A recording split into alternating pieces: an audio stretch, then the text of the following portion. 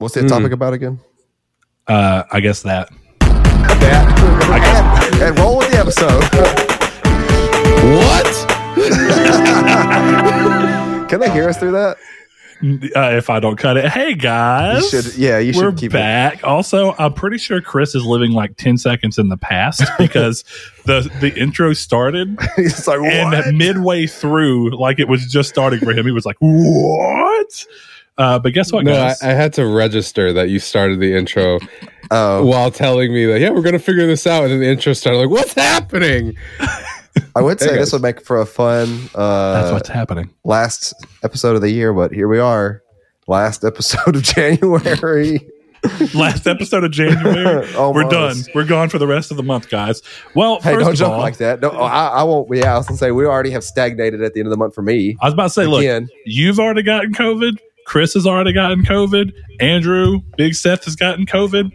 It's either I'm the last bastion for getting COVID in this group or I'm going to get lucky enough to actually skip it. I don't know. We're going to see what happens. But guess what, guys? Welcome to Triangle Square, the PlayStation podcast, back after a weird sabbatical that was needed. I'm your host, Brett Beck, and alongside me, COVID free. COVID free now. Saul Bridges, bringing you guys Lucky episode 244. And COVID free with me, as well as Mr. Chris Figs. There we go. Hold on. Can I be COVID free too, guys? I mean, I feel like I got really left out of that. You gotta And I be haven't part of had the club COVID to at get all. it. Yeah, you got to be I part feel of the like- club. So you can only be You get COVID it. free once you've had COVID. Is Yeah, that what you're it like, is? you're sans But you're not COVID really right now, I think. Yeah, that sans COVID's probably better for me, I guess. But you're also not COVID free if you had it, right? You got antibodies in you. I mean, you're just not I wonder being how to- impacted by them. You know what? I haven't looked into that, how the antibodies work for Omicron. Because is it the same? Like, am I less Is likely it not to get pronounced? I know that this is a gaming podcast, but give me a second because I've been hearing people pronounce that. There's no this N. variant so crazy. There's no N. So it's not Omicron. No, it's Omicron. Yeah, it's Omicron. Like Megatron. Is like it? like in Futurama, Omicron Persei. Is it OMI Omi? Like O? ONI is Oni? OMICRON. No, Omicron Persei is how So it's spelled. but it's there. not Oni. To be fair, that's the only Oni. thing you have. No, it's Omi. No, but it's not Omicron. But I'm saying Oni, like ONI demon in Japan is not Onai or Onai. It's Oni. Well, So I'm it's saying Omicron, Omi. not Omicron. Omicron. I don't know. Oh my gosh. Here we are in the brain state have- of COVIDness. Thank you all for the well wishes. I saw you all on Twitter and Discord and wishing me well, and I made a full recovery. Other than my brain still being weirdly fogged out, for the most part, I still can think. Obviously, I've made But a full recovery, except for my brain. It's like my motor skills aren't still like top notch. It's weird. I mean, it was weird the first day back at work and talking to you, and you clearly not knowing the word for a thing you deal with every day was kind of interesting. Yeah, I was struggling, and I might have that. So I with was like, this yeah, move episode. the reel. Yeah, Move that over here. Like, you got there eventually. Here's the hope, and I stay COVID free till 2023, and then I doubt that. Not putting juju on you, but we'll see. I highly doubt it. All right, guys. Well, we're going to get started into the episode. Clearly, we have a lot to talk about. We didn't get to have our end of the year episode the way that we anticipated, like we usually do. So we've kind of rolled the schedule around. And because we've missed a little more episodes, we're going to have a decently meaty episode in terms of things we talk about. Now, how long it ends up being, we'll just leave to being natural timing of whatever, as we usually do. But if you're new to the podcast for some reason, we are a PlayStation-based podcast. So we talk about gaming at large, Xbox, Nintendo. We all play the other consoles or games from the other console manufacturers. If not, because I don't have an Xbox, but I have a PC to play those games on. So with that said, we are not necessarily, if that's what you're looking for, PlayStation's great and everything else sucks podcast. But if you want that, there's plenty of those out there. So just go find one. Xbox sucks. Oh, okay. I'm Sucks. sorry.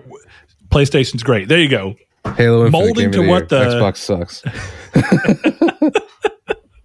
Anyway, with that out of the way, we're going to get started off the way that we tend to with this. And it's going to be nice to kind of come back to a traditional starting point. So, Saul, I'm going to start with you because I kind of know a little bit of what you've been playing because you were clearly excited about telling me about the mod that you put into it. Oh yeah. But what you been up to? We'll get what to you been that. playing? We'll get to that last because that was what I started just last night. Okay, cool. So I didn't play many video games like I wanted to. Like you think you're out with COVID and you're like, oh yeah. Thankfully, my COVID case was pretty mild. I didn't have any kind of breathing issues or anything. Mine was just more of like I was tired and fatigued and my body was a little sore. And like I said, I had kind of like brain fog. Like I was kind of having day-to-day problems of like, what did I do 3 hours ago? And I could think about it. I couldn't remember what I did 3 hours ago. It was just a big blur. So I did play a little bit of Dark Souls 3 in that time span of playing COVID, of having COVID. But yeah, I was having issues with that, so I just kind of put that on the back burner. Hold on, don't underwrite that. I want to really let people know who've been listening to the show forever. People know that I have.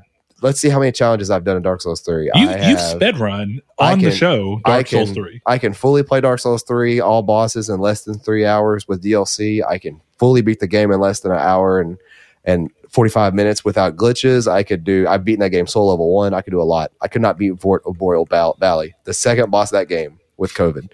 It's just it's like input lag kind of when I was playing. But Monday, so like I got diagnosed Thursday, but Monday I was feeling better. And that was the last day of my quarantine.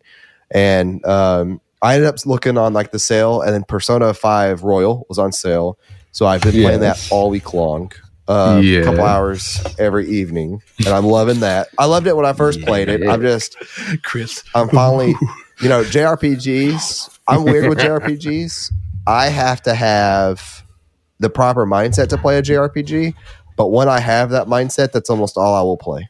That's about what they require. I think most people know that that's what happens with a JRPG. Well, even then for me, it's like I was playing Final Fantasy 12 on the Switch, and I played through all of that. And then I went through and I was playing through Final Fantasy 10. I was in a Final Fantasy mood. Well, now it's like I'm in a JRPG mood. So I don't really want to play anything much more than that. So like I've been playing Persona 5 Royal. My next up on the list is restarting my Dragon Age 11 profile on my Switch. Yeah. Excuse me. But other than that, this week I played Age of Empires 2, and that's mainly because of the definitive edition. But we have a Discord group that gets on and plays, and like we do goofy things, and like have free for alls, and like make it so we have unlimited resources, and that's always fun. But last night I specifically started the Convergence mod for Dark Souls 3. For those that don't know what that is, that essentially changes Dark Souls 3 into a different game. If you like Dark Souls, like I know a couple of people that listen to the show that we're friends with do, like Josh and them. If you like Dark Souls and you have a PC that can run Dark Souls 3. All right, guys, we are back. Sorry for the little cut there. Yeah, well, Chris had a happening, a haunting. Don't you live in Connecticut? Maybe even a haunting. A haunting in Connecticut. But anyways, I was playing Dark Souls 3 Convergence. Pretty much play it if you like Dark Souls and you have a computer. It's very easy to mod. You just download it. You just drag and drop it in the game file. That's all I played this week. Chris, what have you been playing this week? Let's see. This week I finished my Last of Us 2 Platinum. I saw that. Congrats. I'm going to come back to it. I didn't know you were going back to play it, and then suddenly you posted a picture of it. I said, what? Yeah. I don't remember seeing you download it. Did you keep it on your PlayStation all this time? I have it on disc. Oh, that's right. I actually do that. Yeah. Yeah. I don't know. I've had it installed for a while, then I just threw it on. And once I got through, the golfing section of the game, I was kind of like, oh, whatever. It was very quick. Oh my gosh. I like that mini game. Anyways. But it was very quick. If you know, I don't know. You know. Once you skip, because I just skipped all the cutscenes. I didn't care too much. There were a couple I watched. And it was fast. Is this your first time playing it? And you get no, this is my second. Okay. Yeah. And you get 60 frames per second smoothness. Yeah. To skip cutscenes. It looks great. Well, it's like I said in our Discord to you and I think Blake, I was like, the story is a kind of a mess, but the gameplay is top notch. It was a lot of fun to play. I was saying that before. A lot of people talked about. I thought The Last of Us 1 had good gameplay. I'm not saying it was great, but it was good. I liked the combat in the first game. But the story, I think, is the thing that really made everyone love it. The combat just happened to also be good. Chris, you were going to make me like die during this episode from I laughter keep because hearing stuff. it's okay, Chris. It's the ghost of golfers past. Yeah, right. Anyway, yeah. Whenever you said that, I 100% agree. I think that regardless of how you feel about The Last of Us 2 from what it does with characters and story, dude, that game is fun, tactile, really snappy. Like it feels great to play, and I can't think of a third person action anything that feels quite as good as that. And I mean, I love Days Gone, I love Horizon, and I think they both play really great in their own ways, but they're just not as fun and moment to moment as the actual gameplay of just moving around and fighting and stuff is. So yeah. Other than returning to The Last of Us, I think technically not this week, but since we didn't record last week, I did finish my Hitman 3 Platinum. So that one's out of the way. Congrats. Thank you. You're like 6 away from 100 now? Yeah, 94. And I know what number 100 is. I've got my Fallout 3 ready to go, queued up. I'm very excited to do that one. It only sucks because you've gotten it before and lost it. Yep. I've gotten the Platinum. I have all the Steam achievements, and I have all the achievements on 360. So this will be my fourth. You just don't have it on your current account. Exactly, the current one. So yeah, I'm excited. You played a quantum F ton, as they like to say now, but really you played a ton of Destiny. God, yeah, I can attest to that because Destiny. I've played a ton of Destiny as well. Well, I've played enough Destiny that you were like, "Hey, you want to play it?" I was like, "No." Like, I need a minute. Though. That's my current response to Destiny. Well, he's still playing, but I was like, "Hey, I'm looking at doing this, and I'm needing some help." And he was like, "Please," he's like, "I will," but he's like, "I would prefer not to because I don't want to play another 20 hours of Destiny 2." I was like, "I really need a break." And then, of course, I agree with that today, so that's fun. But Destiny 2, I'll give it credit. It's better than I felt like it was on my last install in. I had a pretty bad experience, so it kind of soured me on playing it. But I've been having more fun. It's just a lot. I put a little bit of time in. I put a little bit of time into this game, Cozy Grove, which is a lot of fun. I like that. It's like a tiny indie game. Yeah, I've heard you talking about it, but I don't even know that I've heard of it. I hadn't heard of it either, honestly, and this will tell you my little bit of trophy psychosis. So I saw it on the Switch store, and I was like, oh, okay, $11.49, whatever, that's not a bad price. And then I saw it on PSN, and I was like, well, I might as well buy it there just in case.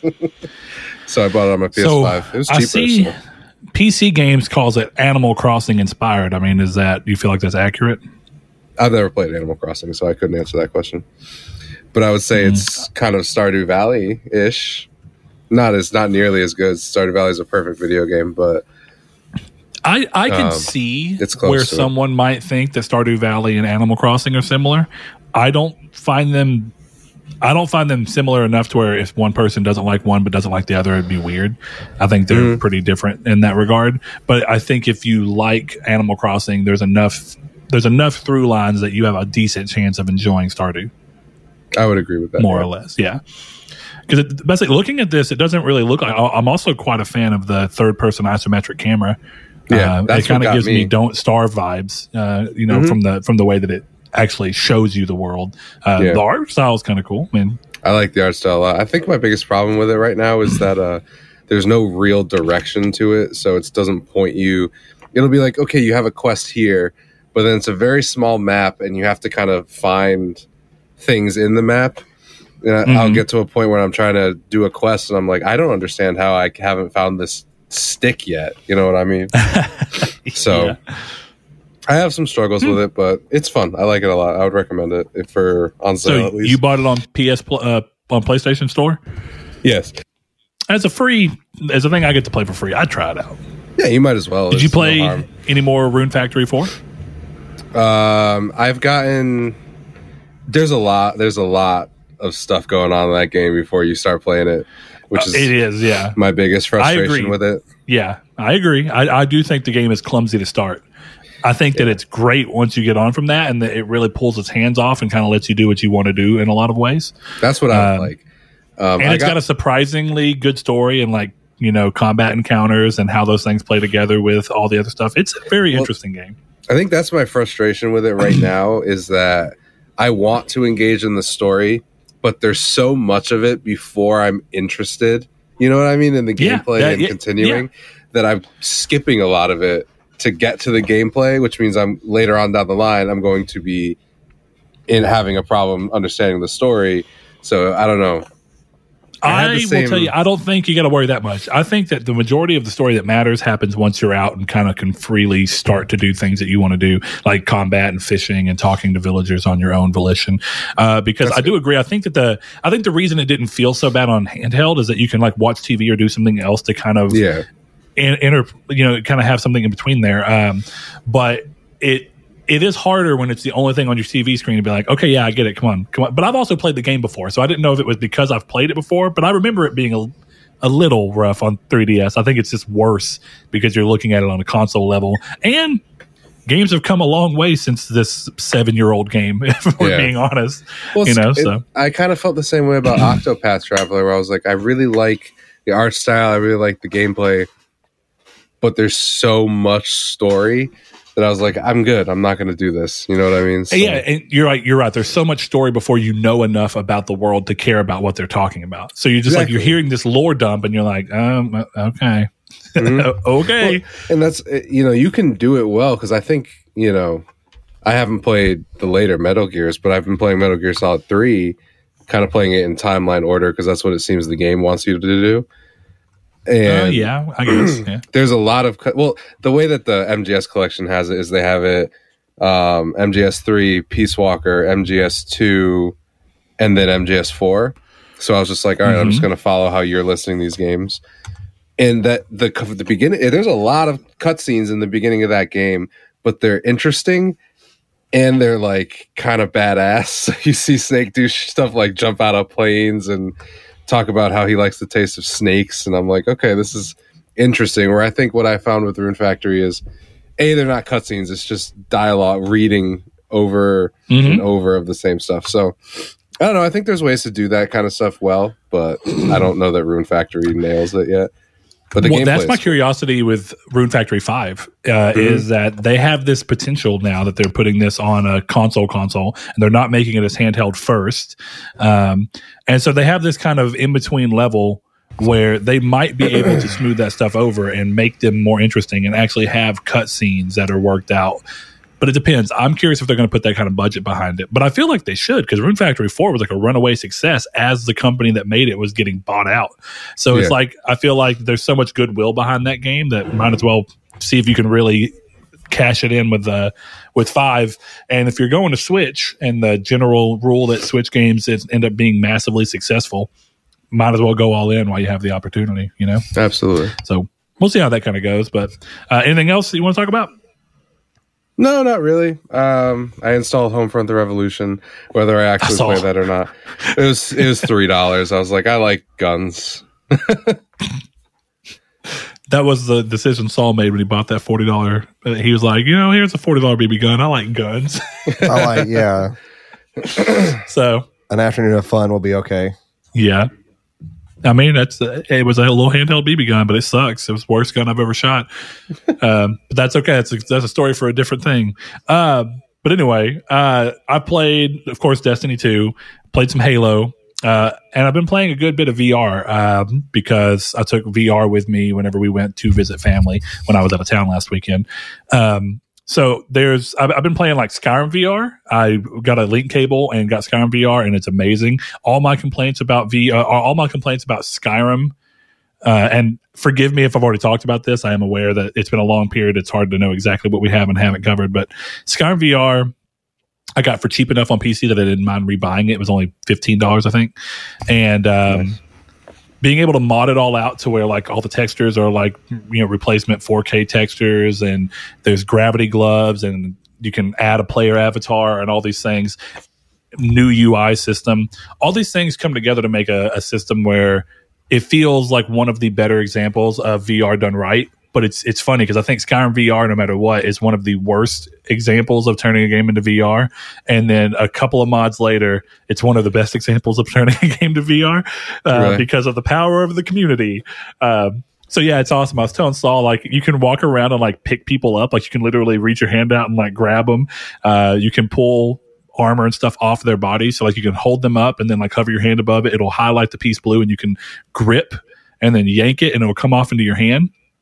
And you can just choose to like keep it and add it to your inventory, or if you can either hit A, or you can put it in your back, so it goes into like your backpack, and you don't have to open the inventory at all. Nice. If you want to change weapons, like if you have multiple weapons equipped, then you can have like a sword on your hip. You can have a shield on your lower back. You can have a bow pulled back where you can like reach from your back and pull out a bow. So it's a game that doesn't require you to be in the menus that much as normal Skyrim does. And I've been having a great time picking up enemies and like getting to really look at them after you've killed them. Gives you a new appreciation for the game. Like, these spiders in the first cave are actually huge, and also they're really detailed, but you don't really ever see that much of them. But when you can pick them up and just rotate them around, it's pretty cool. The last mod I think I'm going to do is, because there is a microphone, they have one that's voice recognition mod, so that whenever you go to do all the shouts, you actually shout them and it'll do it. And I think that's like the 5 level. I'm gonna be like sword fighting and swinging around, and Hannah's going to be at the front, and I'll be like, Fusro die! I want to have that experience. You know, they were talking about, I don't know if y'all remember, back whenever Xbox was first putting out the original Kinect, they were doing that thing where I think on 360, you could do that. You could yell out the shouts on the Kinect, and it would do them. I don't think that that's really what I want, because I don't think that makes sense when you're playing the game in the normal way. But if you're all in and you're grabbing stuff and punching people and swinging a sword with your real arm, and then you're yelling Fusro Da, it doesn't feel as dumb as when you're doing, like when you're playing sitting on a couch with a controller and going Fusro Da. You know what I mean? I do know what you mean. Also, Kinect was garbage. I remember they were trying to have it, and I think they did, where if you were playing FIFA and you cussed, while something happened, like you'd be like, fuck this, that the game would give you like a red flag or a warning, like a yellow flag, and be like, all right, you're on thin ice. I was like, don't ever do that to me. But between that, some Oculus games, there's a game called Swarm, which I swear seems like the game that would make you the most sick in the world, and I haven't gotten sick at all playing it. You have 2 guns. They have grappling hooks on the bottom that you use the squeeze triggers on the handles to do, and then you have the actual triggers on each one, and there's basically a bunch of anchor points, and there is no floor, there's no ground, it's all above water, and there's like a earth invasion happening, and you're having to use these things to like grab these anchor points, and you have to like literally throw your arms back, and you can like pump your arms and stuff, and it'll give you a ton of height, and you're just flying around having to constantly grapple. So you're basically being Spider-Man with guns, and there's a bunch of robots. That's pretty cool sounding. And you shoot them out, and then there's other things you can get, like tracking guns and stuff that happen where if you want it, it'll pop up on one of the anchor points, and you can grapple to it and get it. It's really cool. And that's just the story. They've added multiplayer to the game, so I'm really actually probably going to whip out soon and figure out what doing multiplayer in that would feel like. But it's a good time. So we'll see what else I end up doing. Speaking of VR, I don't know if you saw, but Hitman 3 is getting PC VR very, very soon. I will be down for that. I don't want PSVR Hitman. You know what I mean? Like, I will buy Hitman 3 on PC to play VR with that on Oculus. I'm glad that I said this, because there's something I'm curious about with new stuff. Okay. Gonna go feed the ghost in his house. Oh, there he goes. Chris's body acted as sustenance for the ghost. But we're going to move on with the next thing. So, of course, one of the things that we had talked about, and I think it makes more sense to kind of get into it now. I know we're going to kind of mess with the flow, but you guys have so patiently waited for us to get around to the community's take. So we're going to do that real quick for you guys. The last episode that we actually did together, we ended up talking about our most excited games of 2022. And of course, we asked you guys that. So over on our Discord, one of our patrons and longtime listeners, Jehudi MD, he gives a list out. He says Archvale, which I'm not sure if I remember. I don't know what that is. I think I might, but I'm wanting to double check that before I lie. Okay. I do know what it is. It's like a Zelda style game. Oh, that looks sick. Yeah. I remember. I'm glad that was the thing I thought it was. Anyway, so Archvale, it's funny because, I talked about that Runic or Tunic game that I think has a very Zelda-like look to it. Anyway, he says Archvale, Elden Ring, of course, Triangle Strategy, Tunic, he has on here, Advanced Wars 1 and 2 Reboot Camp, Ayuden Chronicle Rising, I'm not sure what that is, Starfield, good. Grand Blue Fantasy Relink. That game has been delayed so many times and changed developers and all sorts of stuff. It's really interesting. I'm curious how that game turns out. Sea of Stars. I don't know what that is.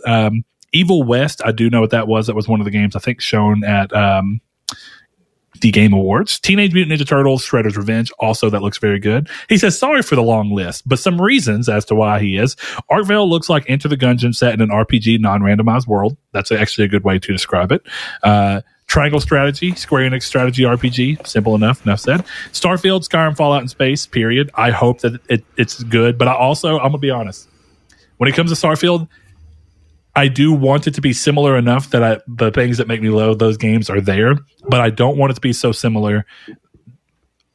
Skyrim and Fallout are so different because of what they're allowed to be. I don't want this game to be similar to Starfield or to Skyrim or Fallout too much. And I have a feeling that with what they're going for, it'd be easiest for them to get more similar to Fallout, but with a slightly more sci-fi tinge. I hope they find a way to make this game really feel unique and of its own, like they managed to do with both the Elder Scrolls series and the Fallout series. Evil West co-op action that looks intriguing to me. So there you go. Let's see.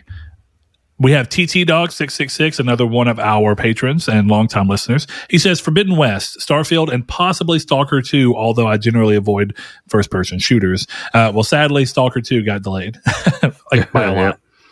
So, I mean, it's still coming this year, but much, much later. Though I think that does make the beginning of this year a lot easier to work through. So, fair enough. He says, I'm sure there will be a few more that arrive possibly earlier than expected. He says Ragnarok, Hellblade 2, maybe, to keep things ticking over. Forbidden West, because he had such a good time with the first. Starfield, because he loves the way you can spend hours and hours ignoring the main plot in Bethesda games. And then Stalker 2, because I love the setting and setup. Unfortunately, Stalker 2 might not be coming this year now. Well, it's right now, yeah. Delayed to December, I think, right? I thought it was October, but it's fairly late. I mean, I'll give it that. We'll see what ends up happening. I'm hoping there's not another delay. Starfield's getting mentioned a lot here. Rude Days 93, another patron. Also, thank you guys. It looks like everyone who responded in the Discord was a patron, so thank you guys. He says Starfield is number one for me. Next year, it seemingly being the biggest next gen only game. It being made from a new version of the Creation Engine, which maybe we'll see what that means, because they said the same thing about Fallout 4, and we've talked a ton about Fallout 4, but I don't think that engine wise speaking that game made any sizable real leaps and bounds over Skyrim personally. So I'm being mindful of that. As long as it runs well and isn't super buggy like they tend to be, great. I don't really care if it really reinvents the wheel. I'm looking for a jump that's similar in style to what we saw from Oblivion to Skyrim, which I think was a humongous jump, and we haven't gotten one of those again since. This could be the time. We will find that out. He says, in the mystery surrounding it, besides it being in space and it possibly playing like Skyrim, we have no other clues about it besides concept art. It's really interesting. I'm very excited for Starfield. I just don't know what it's going to be. It's like, we talk about controlling hype like we have plenty of times on the show, but literally every bit of hype around Starfield is just because of who's making it. Mm-hmm. Yeah. Like, I don't think anybody's like, I'm hyped for Starfield because of this or this or this. It's the pure example of hype based off of zero information. The information you have is that Bethesda's making it and that it's sci-fi. Honestly, that's a good reason to be hyped, though. I mean, I agree, but it is interesting that as much as people try to be careful, you have this thing of where sometimes a very small amount of information that doesn't necessarily mean anything can get you unreasonably excited. Yeah. So we'll see what ends up coming. I mean, I'll give Square their thing. I don't think Square makes impeccably amazing games all too well, but Forspoken, before we even knew too much about it, I was like, I'm a little interested just because of who's making it. as a off the clue. He says following Starfield would be Ragnarok and Horizon Forbidden West, and one other game I would have would be Call of Duty Modern Warfare 2, assuming rumors are true and it comes out this year. 2019 Modern Warfare was my favorite Call of Duty game, so I'm looking forward to its sequel. It was a good Call of Duty game. I did not play the story, so I don't know. I literally borrowed it and never played it. So I needed to borrow Metroid Dread today, by the way. You do need to borrow Metroid Dread. You can borrow it because I'm clearly not playing it. Monster Hunter Rise. I do need to play that. Yeah, you do. I need to play Breath of the Wild, but I'm also not playing. Yeah, you know what? You want to borrow my Switch? Because I'm not playing that either. I need you for 2 minutes to have a Switch. It's a joke. 2 minutes. My wife says that's not long enough. Last one in here on the Discord is Rude Cold. He says, honestly, there are games I'm looking forward to playing like Horizon Forbidden West, God of War Ragnarok, Starfield, and Elden Ring, but nothing I'm truly excited and hyped for. I want something new and fresh that comes out of nowhere and surprises us all. Starfield could be that, as it's a new IP and not much is known about it yet, but that depends on how similar it plays to Elder Scrolls or Fallout. Kind of like what I'm saying. What would get me really excited would be a new Metal Gear game, but that's not happening anytime sooner, if ever. Now, here's interesting about that, Rude Cold. Is that fit your criteria of something new and fresh that comes out of nowhere and surprises you? Is that I feel like a new Metal Gear in a lot of ways is just more of what we already know, right? I mean, you kind of have an idea of what it's going to be. I guess the biggest thing is that about it being potentially new and fresh, whether that's for better or worse, would be that Kojima would seemingly not be involved with it. I don't know. That one's an interesting one. I agree that I want something that feels like it really does. That's the other Brett, by the way. Oh, okay. Yeah. Weird off-topic conversation. But I just think that we're in this point where, like, I want a new IP that kind of smacks me the way that I feel like Horizon did, or like even Days Gone did, where you have this weird thing. Did Chris get eaten by a ghost again?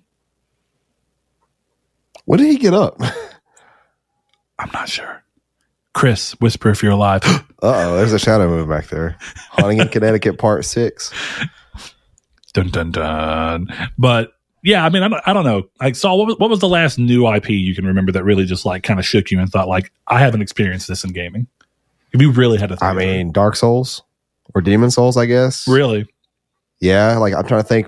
Before then, maybe Monster Hunter. Actually, it's new to me. Oh, you're talking about whenever you played World? Yeah, new to the impact it had on me. Well, I think World plays a lot different than a lot of like it's similar, but so different from Monster Hunter. I'll give you that. Chris, I'm going to ask you the same question now that you're back from being eaten by a ghost or sucking off a ghost, whatever it is that you were doing back there. Both. Both. Yeah. I guess. Yeah. Okay. Cool. I guess it was 69. Is that what was going on there? Mm-hmm. Exactly. All right. What's the last new IP? Or I'll even go as far as to say game. But what's the last time that you felt like you played a game and you felt like, yeah, this is new and something I've not done in gaming before?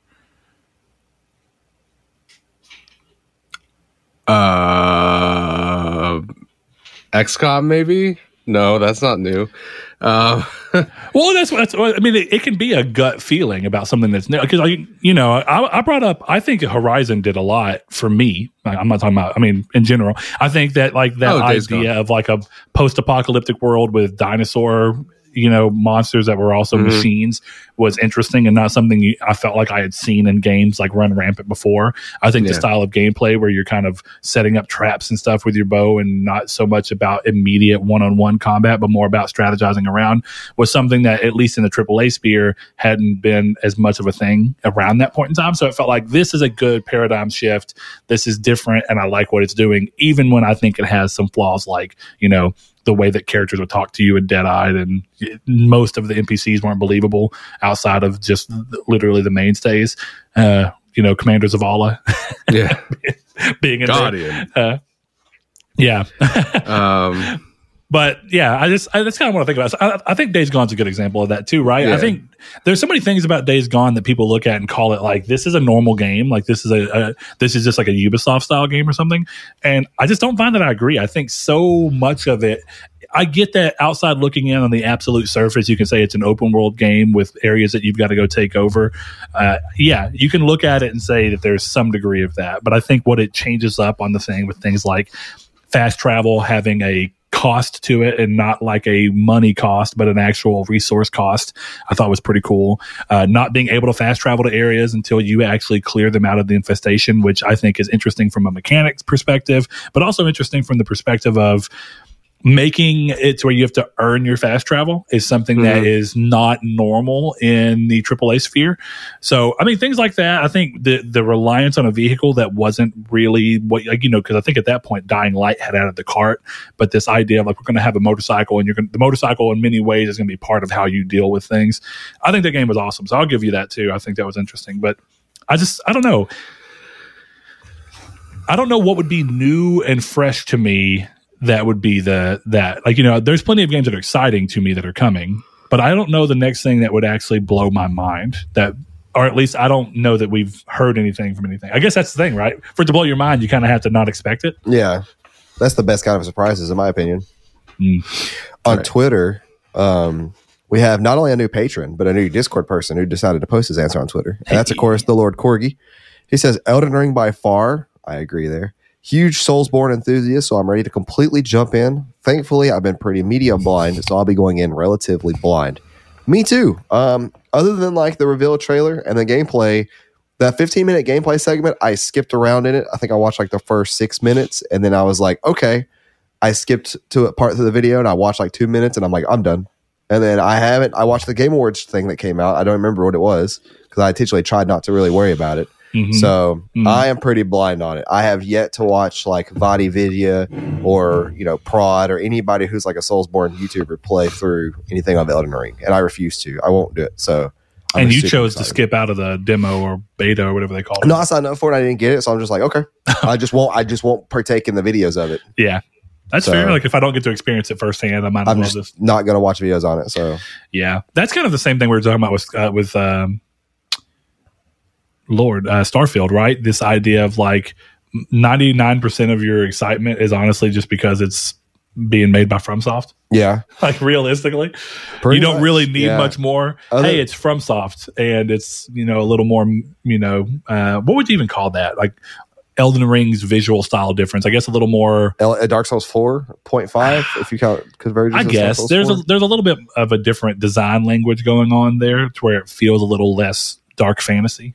You know, but not too crazy off. I'll give you that. Our boy Liam on Twitter, he also said, "My name is Mayo 3. Got to keep with the memes that we've had for years now. Okay, I got to ask this literal question. Years. Yes, that's a real picture. Is this a real game though? I don't know, but that's a real. That's My Name is Mayo's font with the My Name is Mayo jar in a tropical like setting. I'm still waiting. Just Cause 5. Watch out. I am still waiting for this game to become like this very dramatic adventure where like. It's going to happen. One of these things are going to make it to where it's like you've put outfits on him. You've done whatever the hell it is that you do in My Name is Mayo 2. But in My Name is Mayo 3, you face your biggest challenge. And then it's just like him with like the Uncharted scarf on falling out of an airplane. And you know what they should do? They should. My Name is Mayo is My Name is Mayo 1 and 2 are the easiest platinums you could get. My Name is Mayo 2, they have to design to be like 1% of players get it. Oh, dude, that would be the most hilarious thing. It's like suddenly this game that's synonymous with being an easy platinum becomes like ridiculously difficult. Yeah. It becomes the Grand Theft Auto 5 of... What the... What am I witnessing? Computer. Oh, that's cool. No, it's not. It's cool because it's interesting and different, but I wouldn't want it. No. Our boy Ryan, he said something that nobody is surprised by. He said Gran Turismo 7 because it's Gran Turismo 7. He's our racing friend, so I can't be surprised. Hey, hold up, Ryan. I need info on the butt kicker and if you recommend it or not. I told you I'm getting that chair. We're gonna set this up. What is the butt kicker? It's a little thing that you put on, like, because I'm getting a racing seat, chair set up so I can get all my stuff hooked up. And it's a little thing that literally has a pneumatic thing that just goes. Oh, that's like an actual. But you have to hook it into your audio stream, And what happens is it converts to low end, so that when you're driving, like if you hit one of the spots on the road where you're like going pneumatic off, bass, and it'll actually into your that's butt. interesting. Yeah, I want to be fully immersed. I never quite did it for Gran Turismo Sport, so I have to do it now because there's no time like the present, as they say. To finish up, though, our Twitterverse side of things, Luke Davidson said Dying Light 2, which I think all three of us last episode were pretty excited for. He said, It feels forever that this game has been waiting to come out. I really enjoyed the first one, and especially with friends. Never played the first one with friends. So that's I'm excited to play this game with friends, to be honest. Yeah, I'd say I'm not excited so much as I'm just very curious because I know there's so much love and goodwill garnered around the first game. I can't really say I'm excited because I didn't play the first game, so I don't have much of a basis to go off of. I'm excited insofar as all of you guys are excited, so I'm getting that like tertiary, I'm not really involved, but y'all are stoked, so it kind of makes me stoked just a little bit. Yeah. So that's what's going on right now. Uh-oh, my man's over here drinking White Claws. I think that's actually a Monster. That's a Monster. I don't drink White Claw or Alpha. All right, calm down, Elon Musk. I mean, you'd be all right. Do you watch the Babylon Bee thing with him? No, I have not. It was something. Sounds anyway, I'm going to go over. We're going to get a couple of more of these because this one's very important and it really matters. Mr. Cody McGinnis says Sons of the Forest, hands down. Yeah. Lots of others, though. That's up there for certain. Yeah, that's a good one. Josh Farmier says Horizon Forbidden West. I didn't get the first game at launch because I wasn't entirely sure what exactly it was. Then 2 years ago, I actually won it on a gaming forum contest and has become one of my favorite games. Good. Gran Turismo 7, just been in the mood for a new racer. Fair enough.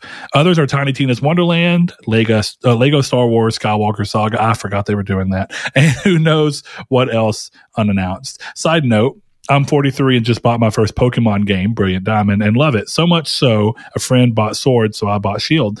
So does that mean that you're getting excited for Pokemon Legends Arceus? Arceus. Real question, real quick. How do y'all pronounce it?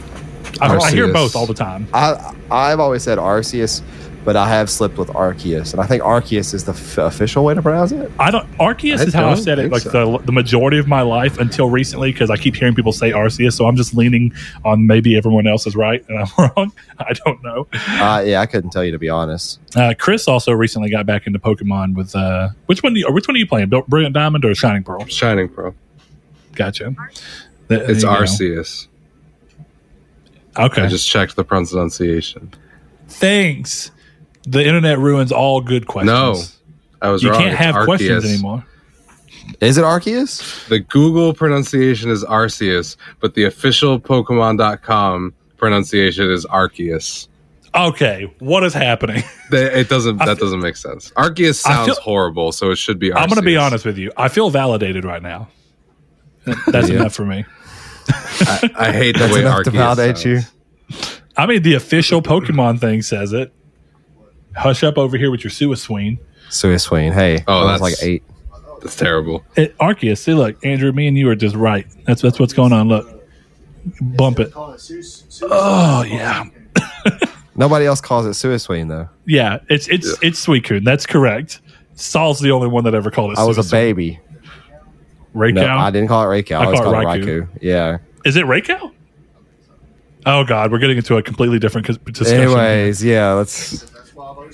While we're talking about Pokemon the movie 3, I highly suggest it. That's where it has Entei and the Unknown, as they're apparently actually called, instead of Unknown, as everyone wants to call them. I don't like that. I'm getting into more pronunciation problems. Let's not do this. Let's pronounce our way to the next news story. All right, real quick, I'm going to do two more. I'm going to do 2 more. That seems like a good one. Sean Easton says Starfield, curious what Bethesda will do with their first new IP in 15 to 20 years, and the sci-fi aspect is appealing. Gran Turismo 7, from what I understand, they are trying to return to the original formula from the first 3 games in the series. That has me excited. I would say that Gran Turismo 4 fits into the original series, and I would say 5 felt like it did a little bit. I didn't play 6. Sport 100% didn't. I don't think Sport's a bad game, but it wasn't trying to be a full-fledged Gran Turismo, so you got that right. And then he comes in and says, I wanted to add another one I had forgotten about. Marvel Midnight Suns. Love the XCOM series and curious what they do with the new take. Yeah, that'll be pretty interesting to see. I'm excited for that, and I have not played XCOM. So I love it. Do with that what you will. I probably need to play XCOM. I just haven't. Last one here. I'm going to throw it over, just because there's some different games listed in there. I'm going to throw it over to Blake. The Ghost of Blake Post. Elden Ring. No ghosts. Saints Row. Horizon 2. Starfield. And then Hogwarts. Now, that's the big what if on if Hogwarts is still hitting this year. But I feel like it probably will. We've known about it for long enough. Now is the time. We'll see. Okay, I'm going to say it releases by November. You going to say it releases after November? 2023, right next to God of War Ragnarok. All right, Chris, I'll bet you the purchase of one game on PS Store for it. Okay, I'll take that bet. I mean, it's not like we don't already do that, but yeah. Yeah, right. That was why it's a no stakes bet, Chris. Anyway, with that said, we're going to move on and talk about a few things. Now, we're not going to do news in the traditional sense because of the way this episode's already going. It's going to be a little bit longer. Instead, we're going to talk about a couple of things that have happened that are very specific to PlayStation and I think have potentially big impacts on there. So the first thing that we're going to talk about is PSVR 2. And with that, the reveal of Horizon Call of the Mountain from Guerrilla and Firesprite working together. So I know Saul doesn't traditionally have much of a care for the VR world, partially because of where VR was. And I think as much as I enjoyed PSVR, Saul was pretty right to look at it and say, it's a little too nascent. And as a result, it's something that I have not meaningfully played with my PSVR in like the last 2 years at this point. I may have put it on a time or two, but it's so hard to put on and kind of limited by its technology that it gets, the novelty wears off.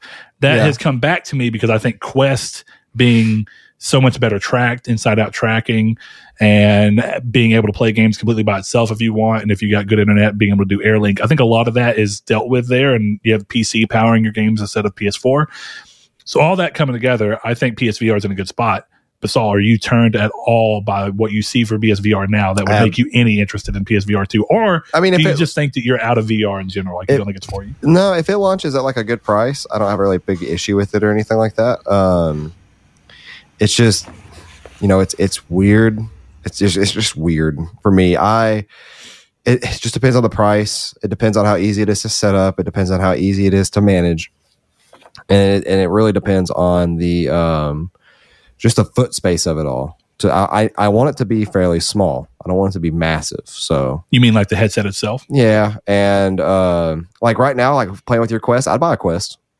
Yeah, and I'll say a lot of what they're doing is looking at what the Quest has done well, but focusing it back, at least as they say, we'll have to see if that actually happens in action, but focusing it back more towards bigger core gaming, whereas Quest is pivoting a lot towards just remaking old games and using that on the gaming side, but then looking more into this idea of the metaverse. Yeah. So when you compare those two things, Quest by itself, I don't think is good is as good for PSVR gaming or PSVR for VR gaming as some of the other headsets. But if you have a PC, then you've got all the PC gaming to go there too. I guess real quick before I lob it over to you, Chris, talk about what's new. So they've confirmed that it's going to be a 4K resolution. Mm-hmm. They've confirmed that it will still be variable 90 to 120 hertz frame or refresh rate on them, which is interesting. And I think potentially points at backwards compatibility because that's exactly what PSVR 1 had. And I don't see any reason why you would be variable between those two if you can go ahead and launch for 120 on a new system. But we'll see. There's foveated rendering that is in link with the eye tracking where it keeps up with where your eyes are and then renders itself, renders more, focuses the rendering power on where you're focusing and then kind of withers away as it moves away from your focal length. So all those things coming together and looking at it, I've seen a lot of people talk about this. And Chris, I guess you can kind of answer two questions at once because I know you're a little more into the VR scene. Are you excited for PSVR 2 at all? But also, have you seen people talking about, one of this has been on the Facebook as well, this idea that for PSVR 2 to be successful, it's going to need to price itself around the Quest. If you had to throw a price on it, I know we've kind of already done this in the thing, but for anybody who's not part of the Facebook, I think it's an interesting thing to cover. I've seen people being like, this needs to be $300. This needs to be $399. I see no way this is anything less than $499. But here's the thing. I don't think it's going to sell as well as they want, being over $499. So I really feel like the sweet spot price is $499. Yeah. What do you think? I mean, first off, like, I'm interested in PSVR, but I don't see myself buying one. But I can't see it being any less than minimum $350, and that's doubtful on its own. And even if it's $350, it's $350 without the controllers. So at that point, it's like, what's the point of even buying that bundle? And I don't think they're going to do that. I think the controllers are going to come with it, much like Quest does, because I think it's part of the way that the system tracks. It makes most sense for everything to be together. Yeah, but it wouldn't surprise me if they're like, oh, you want this is also assuming that stuff is backwards compatible. If they're like, oh, you want to play Hitman VR? Okay, you can play that, but you can't play Horizon Call of the Long Neck or whatever it's called. You know, so I think that's where it'll really, the rubber will meet the road on it. Yeah, I just, I think if you look at what it is, you can't, people who are trying to compare the Quest, there's a lot of things in play here, right? So one thing is that the Quest has got a significantly lower resolution. It's got a significantly lower field of view. I think the Quest is only like 90 degrees field of view. Quest 2 field of view. It's 89 degrees, and the PSVR is 100, and the PSVR 2 is going to be 110. So if you're looking, it's a much wider screen, and it's going to put out a lot more. It's a much higher resolution. It's got eye tracking and foveated rendering. One thing I didn't talk about a second ago, as I mentioned, having a small motor in the headset that can respond to things. Now, that's a weird thing, and much like the DualSense, I think it's something that you have to probably experience to really understand the value that it adds. But one thing I've seen people throwing around that I think is an interesting idea and might actually account for part of it, and I want to say someone else had mentioned that somebody who previously worked on PSVR 2, like one of the engineers had said it. But there's some people that are thinking that the motor can be used when your character is walking to add the effect of, like, when you walk and your head moves a little bit, that you would feel that, and it would trick your brain into feeling like when you're moving in a game that your head is moving too, and it will alleviate some of the motion sickness that some people get. Now, whether or not that ends up being the case, Sony hasn't quite said that or talked about it from that angle, and whether or not it even works that way. It's a very unique potential solution to that problem if it can actually do that. If nothing else, I'm curious to see how they use it and how gimmicky it'll be, or if it'll be more like important, like, hey, when it's raining, we can kind of make it feel like there's rain dribbling on your head. And maybe that is gimmicky, maybe it's not, because I gotta say, playing Returnal, having that rain, drip down and where you can feel it in the controller was interesting, and I actually quite liked it. So, but yeah, from a price standpoint, I think you're looking at something that the Quest 2 would honestly be less than $300 if it didn't have a mobile chipset in it and had to play games on its own. So since PSVR doesn't have that stuff in it, and it's instead using elsewhere, it has a little bit of room to move. But yeah, I just don't see them doing it for less than $500, because I think anything less than $500, they're selling at a loss. And they don't do that. Isn't there an argument also, not that we have to go on too long about this, but isn't there an argument that selling it for too cheap kind of cheapens it and gives it a bad impression? I actually am a fan of that idea. Yeah. I think to some degree, when you look at certain things, you'd be like, it's too cheap for me to believe that it might be good. Right. But I think if you look at what they did with PSVR 2, if anything, they sold PSVR 2 for cheaper than, or PSVR 1 rather, sorry. They sold PSVR, the original, for cheaper than pretty much every other VR headset you could get. But in a lot of ways, they overcharged because they were using outdated technology. Everything was based on a Move camera that was already the camera that was already part of the PS4 ecosystem before that. It was based off of Move controllers that were old enough to be PS3 related, and then they put those lights on there. So it was very outdated tech because they were taking a chance. But now this is going to be a lot more premium because it's not leaning on old technology mixed with new. They're actually being like, all right, we're being on the tip top of what VR can do. So I think if they were ballsy enough to sell PSVR 1 for $400 with a mix of outdated tech powering it, there's no way they're going to sell PSVR 2, which is cutting edge, for less than what they sold PSVR for. Now, they have the store, and they get to make money off of people buying stuff off of them. So the absolute cheapest I could see it being is them taking a small loss or breaking even at $399. But I really think $499 priced right alongside the PS5 makes the most sense. Yeah. And we'll see how that ends up actually playing out. Call of the Mountain felt like a weird thing to even show because all you're doing is telling me you're doing it. Nothing about that showed me how it could be VR, but it also brings a new thing. Showcasing, advertising VR is almost impossible. Mm-hmm. It just is. You know how many times on the Quest store I've been looking at a game and I'll look at the video and look at it and they'll be like, hey, look. And they'll try and do this thing where they edit someone in and then like show the controller in their hand and try and edit like a glowing digital sword in their hand. I'm like, it's not what it feels like. You can't show that. VR is about how you feel when you're in it. I feel bad for marketing teams having to deal with VR because it is 100% you have to try it to understand what it can do. Dude, the easiest way to market VR is, I'm sure you've seen it. You take those videos of old women who put on a VR headset and like just fall over because they feel it's so real. That's the only thing you need to do. Have a montage. Here's the problem with that, though. Those are funny and people love them, right? What is crazy about that is I actually think that might belittle your own tech because the grandmas who are doing that are typically grandmas who are doing it on those little things where you slide your phone in front of a thing. You know what I mean? Like I've seen people where it's like the little $30 headset that you strap your phone into and then close the lid and put on the VR thing. And then the grandmas get like freaked out on that. I don't know. I feel like to some degree that might be like, oh, so this is the same as the $40 headset I can get at Walmart. You know what I mean? Oh, yeah, that's true. Because there's a lot of cheap ones out there. Sure, but to an extent, yes, it is the same as the $40 headset you get. It's just a better way of doing it. I don't know. Because to me, it would remind me of you remember when they would do like Paranormal Activity 1 and they had those commercials and it was just people in the movie theater tinged green and screaming. That's all. I feel like that's the best way is to just do or almost do like a Tim and Eric sketch of people just talking about their experiences of VR. You know what I mean? Because it doesn't make sense to me to be like, okay, here's a glowing sword or whatever. Have real video of actual people playing VR. You know? But I think the thing that Call of the Wild showed was, oh crap, this looks really good. This doesn't look like, a pixelated mess. It does look great. I love. It looks like it's using... It looks like it's using Horizon Forbidden West assets, right? That.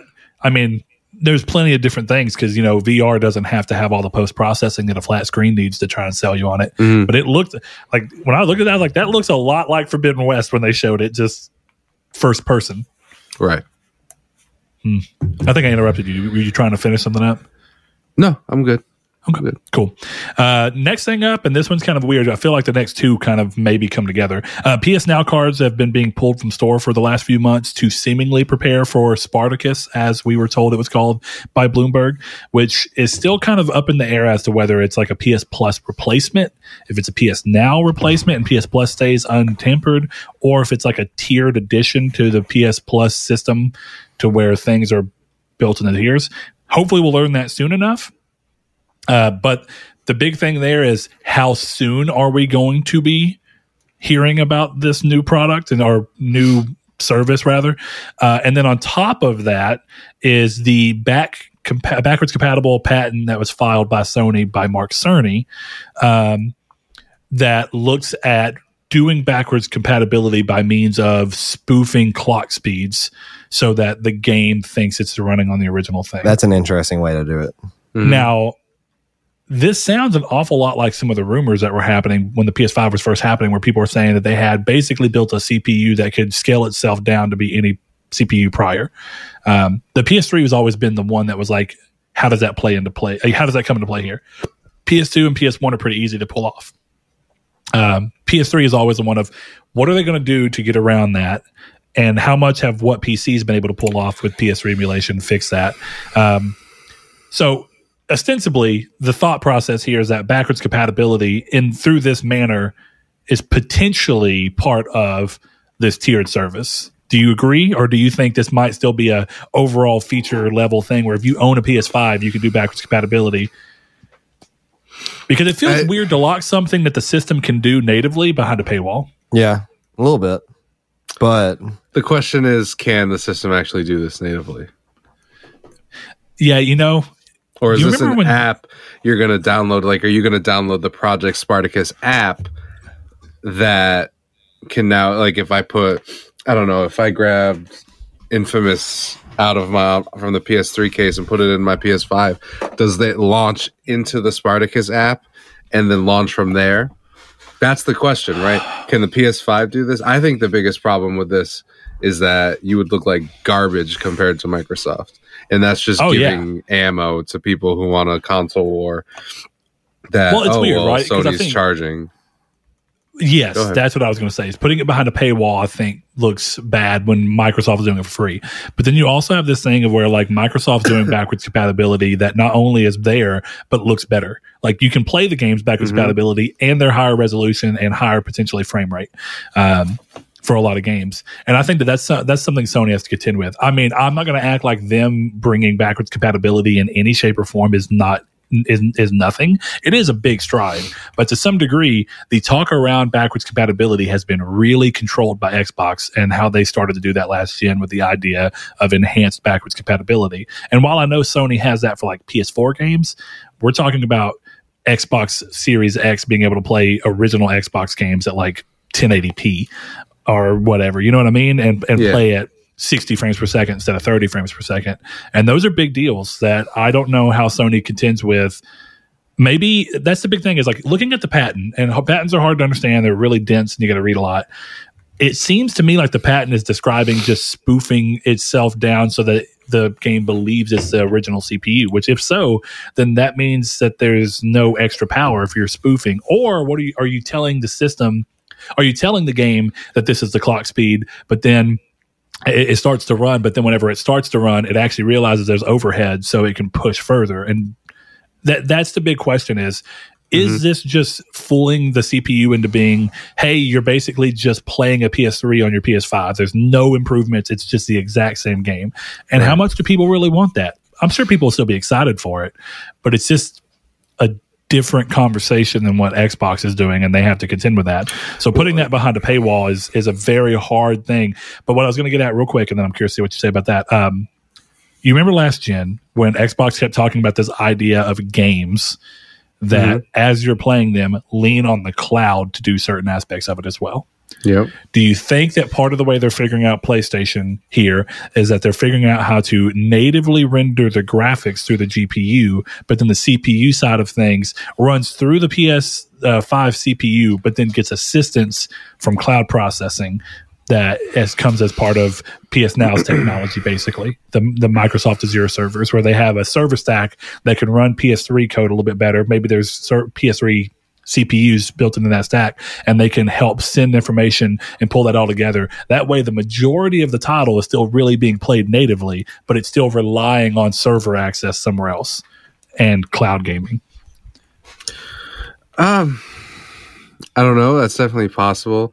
I think the thing that I was gonna say, which is what I think I could see them doing, is, you know, you can play every game on your console now with no upgrades, and it's just the PS3 version on your PS5, or Project Spartacus is like, here's FPS, here's all the boosts or whatever. Because I do think at a certain point, while Microsoft is doing this, they may not be doing it to the same degree, because let's not forget, their backwards compatibility is not unlimited backwards compatibility. It's a curated catalog of backwards compatibility. Yeah. So if Sony can pull it off, because the patent's saying PS1, PS2, PSP, PS3, if they can pull it off where, okay, you have a disc or you want to buy these, you can.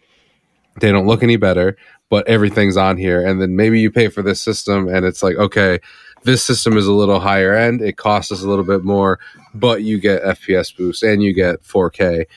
I wonder if that's a trade-off that I would be fine with. So, I mean, I would pay for the times that I want to play those older games. But do you not think that Microsoft, even with the curated list, offering FPS boost and resolution boost for free, wouldn't be kind of gawked at? No, because it would be gawked at, but I think if you sit down and think about it, it's Microsoft curated this list, so it's not the same as all of our games work. If you have a disc, they work. You can buy them, obviously up to the publisher discretion at a certain point, but you can buy anything on our store. Yeah, and license agreements and stuff too. I don't think that's the same conversation, even though people will be trying to have the same conversation. That's more of what I meant, is that regardless of how similar the actual pieces are of the conversation, they're going to be talked about in broad strokes, as in, this is backwards compatibility, this is backwards compatibility. It doesn't matter that, you're right, Xbox has never had full backwards compatibility, which sucks, because there's plenty of times, even on 360, I remember, I want to play this, but it's not supported on 360's backwards compatibility. But my PS3 that can play PS2 games can play every PS2 game. And people didn't want to talk about that and didn't want it to pay for that, but there's a reason why those things work the way they do. So in that regard, I guess the bigger thing is if you're going to have it to where you're paying, why are they paying? Are they paying for something that, again, that's the big question. Is Spartacus paying for something the system can already do, or is this lean back to Spartacus having to be, you can play all these games and you can buy all these games and they are mostly on your system, but we do have to lean on cloud processing to achieve the FPS boost and everything boost across the entire library, as opposed to strategically going around and updating a handful of games? It'll probably be the first one, because let's not forget that I don't know about the Xbox One or the Xbox Series X, but the system was not capable of doing it. No, what do you mean? I'm sorry. Which system? The Xbox One. Like, that was a big struggle for them, and they had to figure out a software solution that to help emulate some of it. To help it. It's not like they built the Xbox One with backwards compatibility in mind. It was a struggle for them that they figured out. So I don't know, software alongside hardware. Right. I don't know that the argument of can the system do this already even applies personally. Well, I guess still a similar thing though, right? No. I mean, yeah, you are leaning on software to help and do some of these things, and you're writing kind of emulation software on top. But in all honesty, that's most of what PS2 games on PS3 were, in a similar sense of you have the actual PS2 hardware in there, but then you have software emulation to help do things like all these things of how do you handle saves? How do you handle the way that it reads controllers? All of that runs through emulation software that they layer on top of the hardware, which makes sense. You got to do that to some degree, right? And they did that here, and I understand that as well. Kind of like the Vita. The Vita had a weird situation where it basically emulated the PSP within itself, but there was also PSP hardware within itself so that it could play all PSP games that were digital. Right. So when you look at those things, it's still, even if you're having to lean on software coding that maybe you didn't have ready for launch, it's still inherently something the system can do with this extra layer. Basically, I'm saying that the system has the power, even with software coding, to help it, to be able to pull this off, as opposed to having to lean on something like they did with PS Now, where it's like, hey, you can only play PS3 games on PS Now because we just can't make them work on a console level. That's going to be the interesting part to see, is if they're getting rid of PS Now as part of Spartacus, that would make me think that their agreement they had with for cloud gaming with Microsoft and Microsoft Azure servers is somehow playing into the fact that they plan on still using cloud gaming somehow. Yeah. And where is that going to be used? Maybe it's entirely used for like remote play. Hopefully, and maybe that's really it. Yeah, I hope it's for something that's worth it, right? Because we'll get into pricing and stuff like that about this. Who's to say that this could be $30 a month? That's true. It could be, but you would think or hope it's going to be at least $20 a month, similar to Games Pass Ultimate. That is, $20 a month for what you get there. Pretty much the same kind of deal, right? Yeah, it's $15 for Game Pass Ultimate. Yeah, 15. Yeah. Mm-hmm. So, but arguably, Sony has such a big backlog, and Sony has, have been around a bit longer, and they have more IP than Microsoft. And that's just factual stuff. As much like Nintendo has got tons and tons of IP because they've been around forever. But I guess the question is if they wanted to charge more, could Sony be like, yeah, you get way more games, because like Chris says, it's not a curated list. Instead, it's literally every game. So we don't have to be the arbiter of saying, well, we know that you love Metal Gear Solid 4. Yeah, or we know you love Motocross XM4, some ridiculous offshoot game, but we don't see it as important enough to try and add to the list of backwards compatibility because it's too niche. Yeah, I think Sony could really lean on, hey, all these great like Dark Cloud and Shadow Hearts and all these weird niche JRPG games that everyone loves. Now you can play them. Every single one of them, and you don't have to be like, I wish I could play that on Xbox, but Xbox didn't see that as a necessary backwards compatible title, Yeah, and honestly, I have a feeling that it would launch either the same exact price or a higher price, and then going from there, within a year, we'll see pricing adjust to what will be permanent. Yeah, it's going to be really interesting to see, and I'm also curious if Sony's going to want to adjust price or not. Because I think that they really want to come out of the gate with the price that they have. Like Microsoft hasn't really adjusted the price of Game Pass outside of the get it for 3 months for $1 a month, just because they're trying to get you in, right? Yeah. I don't know. There's an extra layer to this that I didn't get to follow up today. I know that you saw and commented on it, Chris. Am I to believe that there are PlayStation 3 games being added to the PlayStation 5 store? Supposedly, but I've heard something on Twitter, Tidix or MGB, whichever one. I'm not sure which one I saw it from, was saying this is actually something old. It is. Yeah, it's from PS Now's pricing thing. It's like how you can see what they're priced on PS Now for PlayStation 3 users. No, not necessarily, because the Prince of Persia games that were found were never on PS Now. Yeah, they've never been on PS Now. That I'm aware of, at least. No, they haven't been. That was the whole thing about those two. I know the Dead or Alive one had, but that's weird. I don't know. It's definitely possible that this is an indicator, but I'd want to wait and see. This could just be a PSN store glitch, or it could be a PS Now thing. Maybe Prince of Persia is coming to PS Now. Who knows? That's also a possibility that no one's talking about, that they might just be adding that game in. True, but then why would pricing be involved? You know what I mean? Because PS Now doesn't do that now. You don't. I don't know. That's we'll the have weird to see. thing.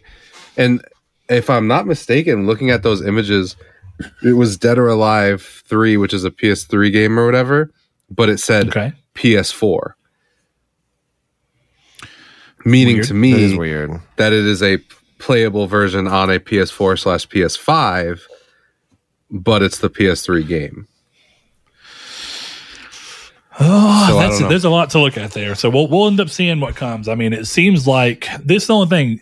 Patents don't have to be filed as soon as you do them, right? You can kind of just file them whenever, but you can technically be beat. Patent's just there to say this is the means at which we're achieving this, and we want to lock that down for a while. Well, this is also an old patent that was renewed. It's not a new patent. Yes, yeah, but the fact that they just now renewed it is interesting, because it's like, does that mean that we're about to see something, or does this mean that they're back at looking at this in a specific way? Yeah. Like, I'm curious as to how much this really means. Like, is there a chance that we get backwards compatible for PS5 in 2022? Which would be sick. And there's also the patent that got kind of renewed and brought back up about this idea of adding trophies to classic games, which they kind of already did when they did the PS2 things. So there's this idea of like, that means PS2 and PS1 games could get trophies added retroactively for developers and publishers that are still around to do so. Do it. And maybe that's where Sony has to, right? Maybe that's where Sony has to curate. We'll add our own trophy triggers to certain games that we know are fan favorites that there's no one around to completely do anymore, and we'll curate which ones we can afford to have that time added to. Okay, what if maybe I don't know. Obviously, we're all speculating, but what if backwards compatibility just comes to the thing, and it's like, okay, this PS2 game, you can play it. But Spartacus is a curated SPF boost. We added trophies. Here you go, $30 a month. I mean, I don't. $30 a month is too high, but I mean, it's 100% not going to be $14.99 a month. It's a 3-tiered system. I'm not saying that. Yeah, that the tier is what gets me. Like, is the highest tier the $30 a month one? This and is what Sony value we're is talking. that? And this is Sony we're talking about. I'm telling you, the top tier is going to be $50 a month. I would put money on that right now. Why do you say this is Sony we're talking about? Because at least what I'm looking at, and if I'm looking at it in a weird way, feel free to tell me. I think that in looking at this, I think Sony have consistently shown that you can actually get PS Plus and PS Now together, entire year of each one, for $120 a year, which is cheaper than Game Pass Ultimate. Sure. at $150 a year. So How if much does the anything, they've PS5 shown me that version they're of Horizon lower. cost? 70, yeah. There you go. They're over. But here's the thing. I'm not saying. Are you telling me, this is a bigger question, are you telling me that day one games are coming into the service at $50 a month, $30 a month, whatever it be? Maybe. Because if so, then maybe I agree with you. But I still don't think Sony's ready to do that. I would be really interested to see if Sony really is going to start adding their games day one to any service. I don't care what it is. I don't think that they want to do that yet. I mean, I don't even think they're going to add them day one to PC, so it doesn't. No, I don't think adding so it to a free service is a whole other thing. Not free, you know what I mean? Yeah, I know you get more sales out of a game, but people keep talking about, hey, day one PC, that goes completely against their monetization scheme. The idea is to try and get as many people as you can who want to play this game so badly that they may buy a console they don't have yet, and then continue to buy games so that they get more and more money off of each purchase.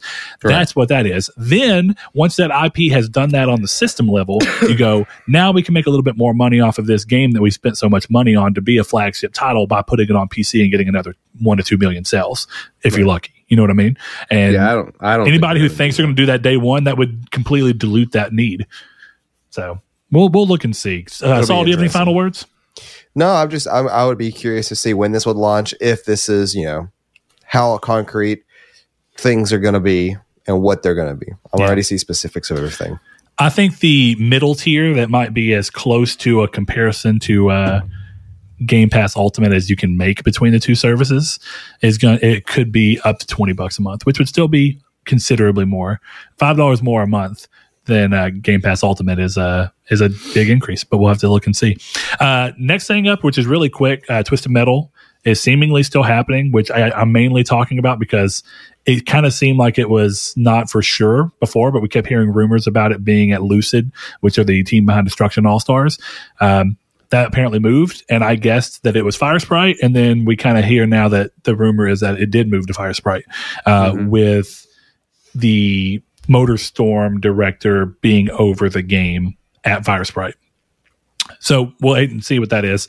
One of the things that came out since we've been missing is also The Last of Us remake is seemingly coming in 2022, which confirms that it is still indeed coming, and makes sense with the Twisted Metal thing that Sony's really going all in on making sure they have a game ready to launch alongside their TV show productions.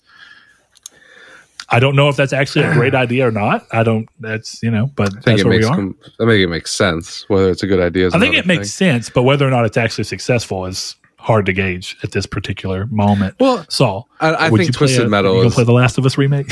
Yeah.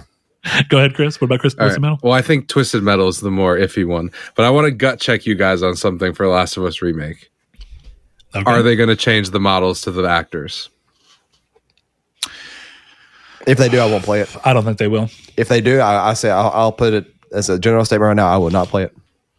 I would refuse. I would think that's the same as whenever a book gets adapted into a movie, and then all the book covers change to like now a major motion picture. No, fuck off with and that. they use I can't stand that. And they use the actual movie pictures. That is. You can't find. It's so hard to find I Am Legend now. That's not Will Smith on the cover. And I love Lord of the Rings, but I don't want Lord of the Rings with the pictures of the movies on the books. I want the original art or something. For those that don't comparable, know, I Am Legend is so much a better of a book than it is than the movie. That it's absolutely it's vampires versus zombies. It's literally what it is. It's you have zombies from the movie, which you could call them vampires because they don't come out now, but these are real vampires that don't like garlic, that talk and taunt Neville out in his front yard, that are intelligent.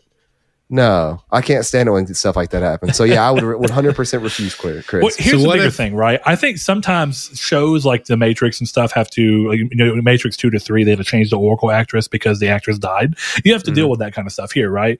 But I think there's no real reason in a video game to need to change character models because it's all tech based. You're not having to worry about someone dying or anything. So I get what you're saying. You're saying from the marketing standpoint of like, hey, can dig further into the story with these characters in this game. But I think that they know how big the backlash would be from the gaming standpoint. And The Last of Us show is only going to be as successful as the gaming people get to push out. And The Last of Us already kind of broke the mold outside and got people who weren't gamers to play it. So I just think that they know that there's a duty not to. I would be really surprised to see Sony make that decision. I think that they know it's the wrong decision. See, I think they're going to do Now- alternate costumes, and the alternate costumes options? of Pedro and her will be the defaults. But I think you'll be able to immediately change them. I don't think so. I think If they're doing this for I can't remember the word, congruity. No, that's not right. It sounded like baby talk when I just said that. Congruity. If they were doing it for that, I think that is the move, but I don't think that's the right call. I think that what they're doing here is remaking it so that there's a new fancy version of it. They can make more money off of a game that already did all this, and it can be improved with The Last of Us 2's gameplay, which I think is a smart choice. Yep. And I think the main thing that they're doing here is that they can do the show and they can say, play the story the show was inspired by, or, play the game that the show is inspired by, and are going to talk about, here's the original character and everything. And then I have a feeling they're going to market, pre-order now and play as Pedro Pascal and this person here, and you get them unlocked to where you can actually just switch over to them. And I don't mind that so much as I do the idea of having them automatically be, Pedro Pascal and Bella Ramsey. I don't think that's Pedro Pascal is great. Bella Ramsey is. There's better people, I think. She's a good actress. Who's Bella Ramsey? Is that the one who's Game of Thrones? Yeah. Yes. She played a top 10 Game of Thrones character, so I am not upset. She doesn't look anything like Ellie other than being young and brunette. Same Pedro problem Pascal though, doesn't right? really look like Joel. See, that's the thing. I don't think. I'd argue you can make. This is a big thing. It's a problem, right? Once you know what something looks like, it's so hard when they try and be like, here's it in a different way. Because you're like, no, that's not what I knew that as. That's not what that is. And what is every discussion around a movie or show about a video game turn into? They don't look like the person. And I've been part of it too, right? You know why all these gamers are so fervently wanting it to be Nathan Fillion. Not Nolan North. Nathan Fillion for Drake is because he looks like and sounds just like him. So there's you don't have that disconnect in your brain. Whereas when you see, you could tell me Mark that's Wahlberg, Joel, and I'd be like, yeah, that's Joel. That looks more identical than Joe than that looks like Ellie. I'm gonna tell you right now. I think if you put the same clothes on Hugh Jackman in Prisoners, he looks more like Joel than Pedro. You're not wrong. That's right there. You're not wrong, but you think they're going to afford HBO's going to afford Hugh Jackman? Yeah, and they're affording Pedro Pascal. That's two massive big differences. Pedro Pascal was up and coming up until about a year ago, and then he's kind of blown up. Either way, my we're point talking is about that the same network that did Game of Thrones.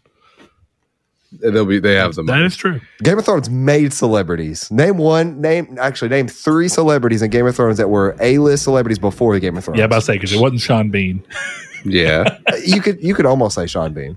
He was not an A-list celebrity. I am sorry. I said you could almost. He'd be Sean Bean. He was in Lord of the Rings. It doesn't matter. Yeah, as a character, you know what? I'm over here worried about spoiling Lord of the Rings. I watched the first one. I ain't watching the rest of them, but I watched the first one. Whoa, what's wrong? I got no.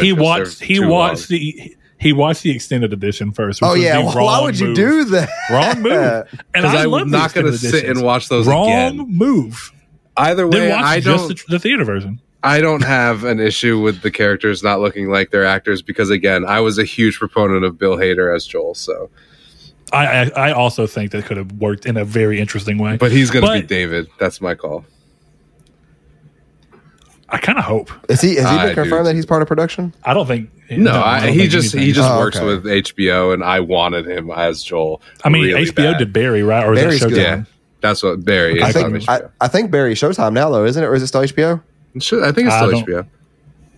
Not sure. Anyways. Either way, next thing up as kind of an interesting thing for all of this, rumored state of play for February, which has been rumored for a long time. But when you think about all the news that seems to be tipping right now, Last of Us, Twisted Metal, backwards compatibility, Spartacus, makes sense. All of that makes sense for a huge PS Play or state of play dump next month. I think Tom Henderson, who also was the person, one of the main people behind the rumor of Last of Us, was behind this one too.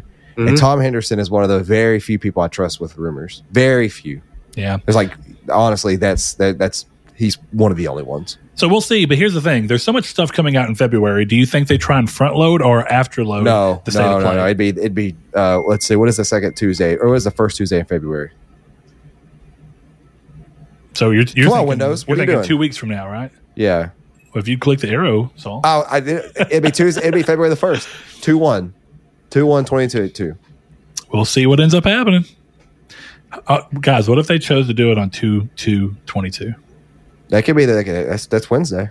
It's why couldn't the universe follow this in order to make it Tuesday? For 2/2/2022, it could have been Tuesday. Instead, but the universe just didn't Wednesday. want to work that way. Darn. Anyway, a couple more things and we're going to go off. Sony is pushing production of about 1 million more PS4s into pushing about 1 million more PS4s into production to try and help with PS5 shortages, which I think is an interesting thing because clearly us being on the edge of what we're doing and buying consoles and stuff, I feel like how does more PS4s help for people who want PS5s? But my assumption here is that it's really not about the consumer. It's about Sony having shortages for PS5s hitting their units sold is hitting them hard. So they go, well, PS4s are a lot easier to manufacture and use older chips. And let's just sell more of those. Let's make more of those so that we can hopefully sell that 1 million. And the 1 million that we'll take from not selling on PS5s will make back up on the back of PS4. I think that's really the way to take this news. Because I see no reason as to how someone would look and be like, PS5 for $400 or $500 if I can find one, or PS3 for $300. I'd feel very differently if they were like, hey, to help, we're making more games crossplay and we're going to lower the price of the PS4 down to $250 or $200. But I don't see how anybody would look at $300 PS4 and think I could spend $100 more for a digital PS5. That would make way more sense to buy. Yeah. I think the weird part about this is they're not doing PS4 Pros. Well, yeah, they've completely stopped making them, and that so you're seems getting like the you would weakest think, possible system to play Horizon on. Like, why would you do that? That's why I don't think it's for consumers. I think it's just to make up back end money they're losing by not being able to. Well, they believe in generations, right, fellas? Oh, Jimmy boy, Jimmy. All right, let's see.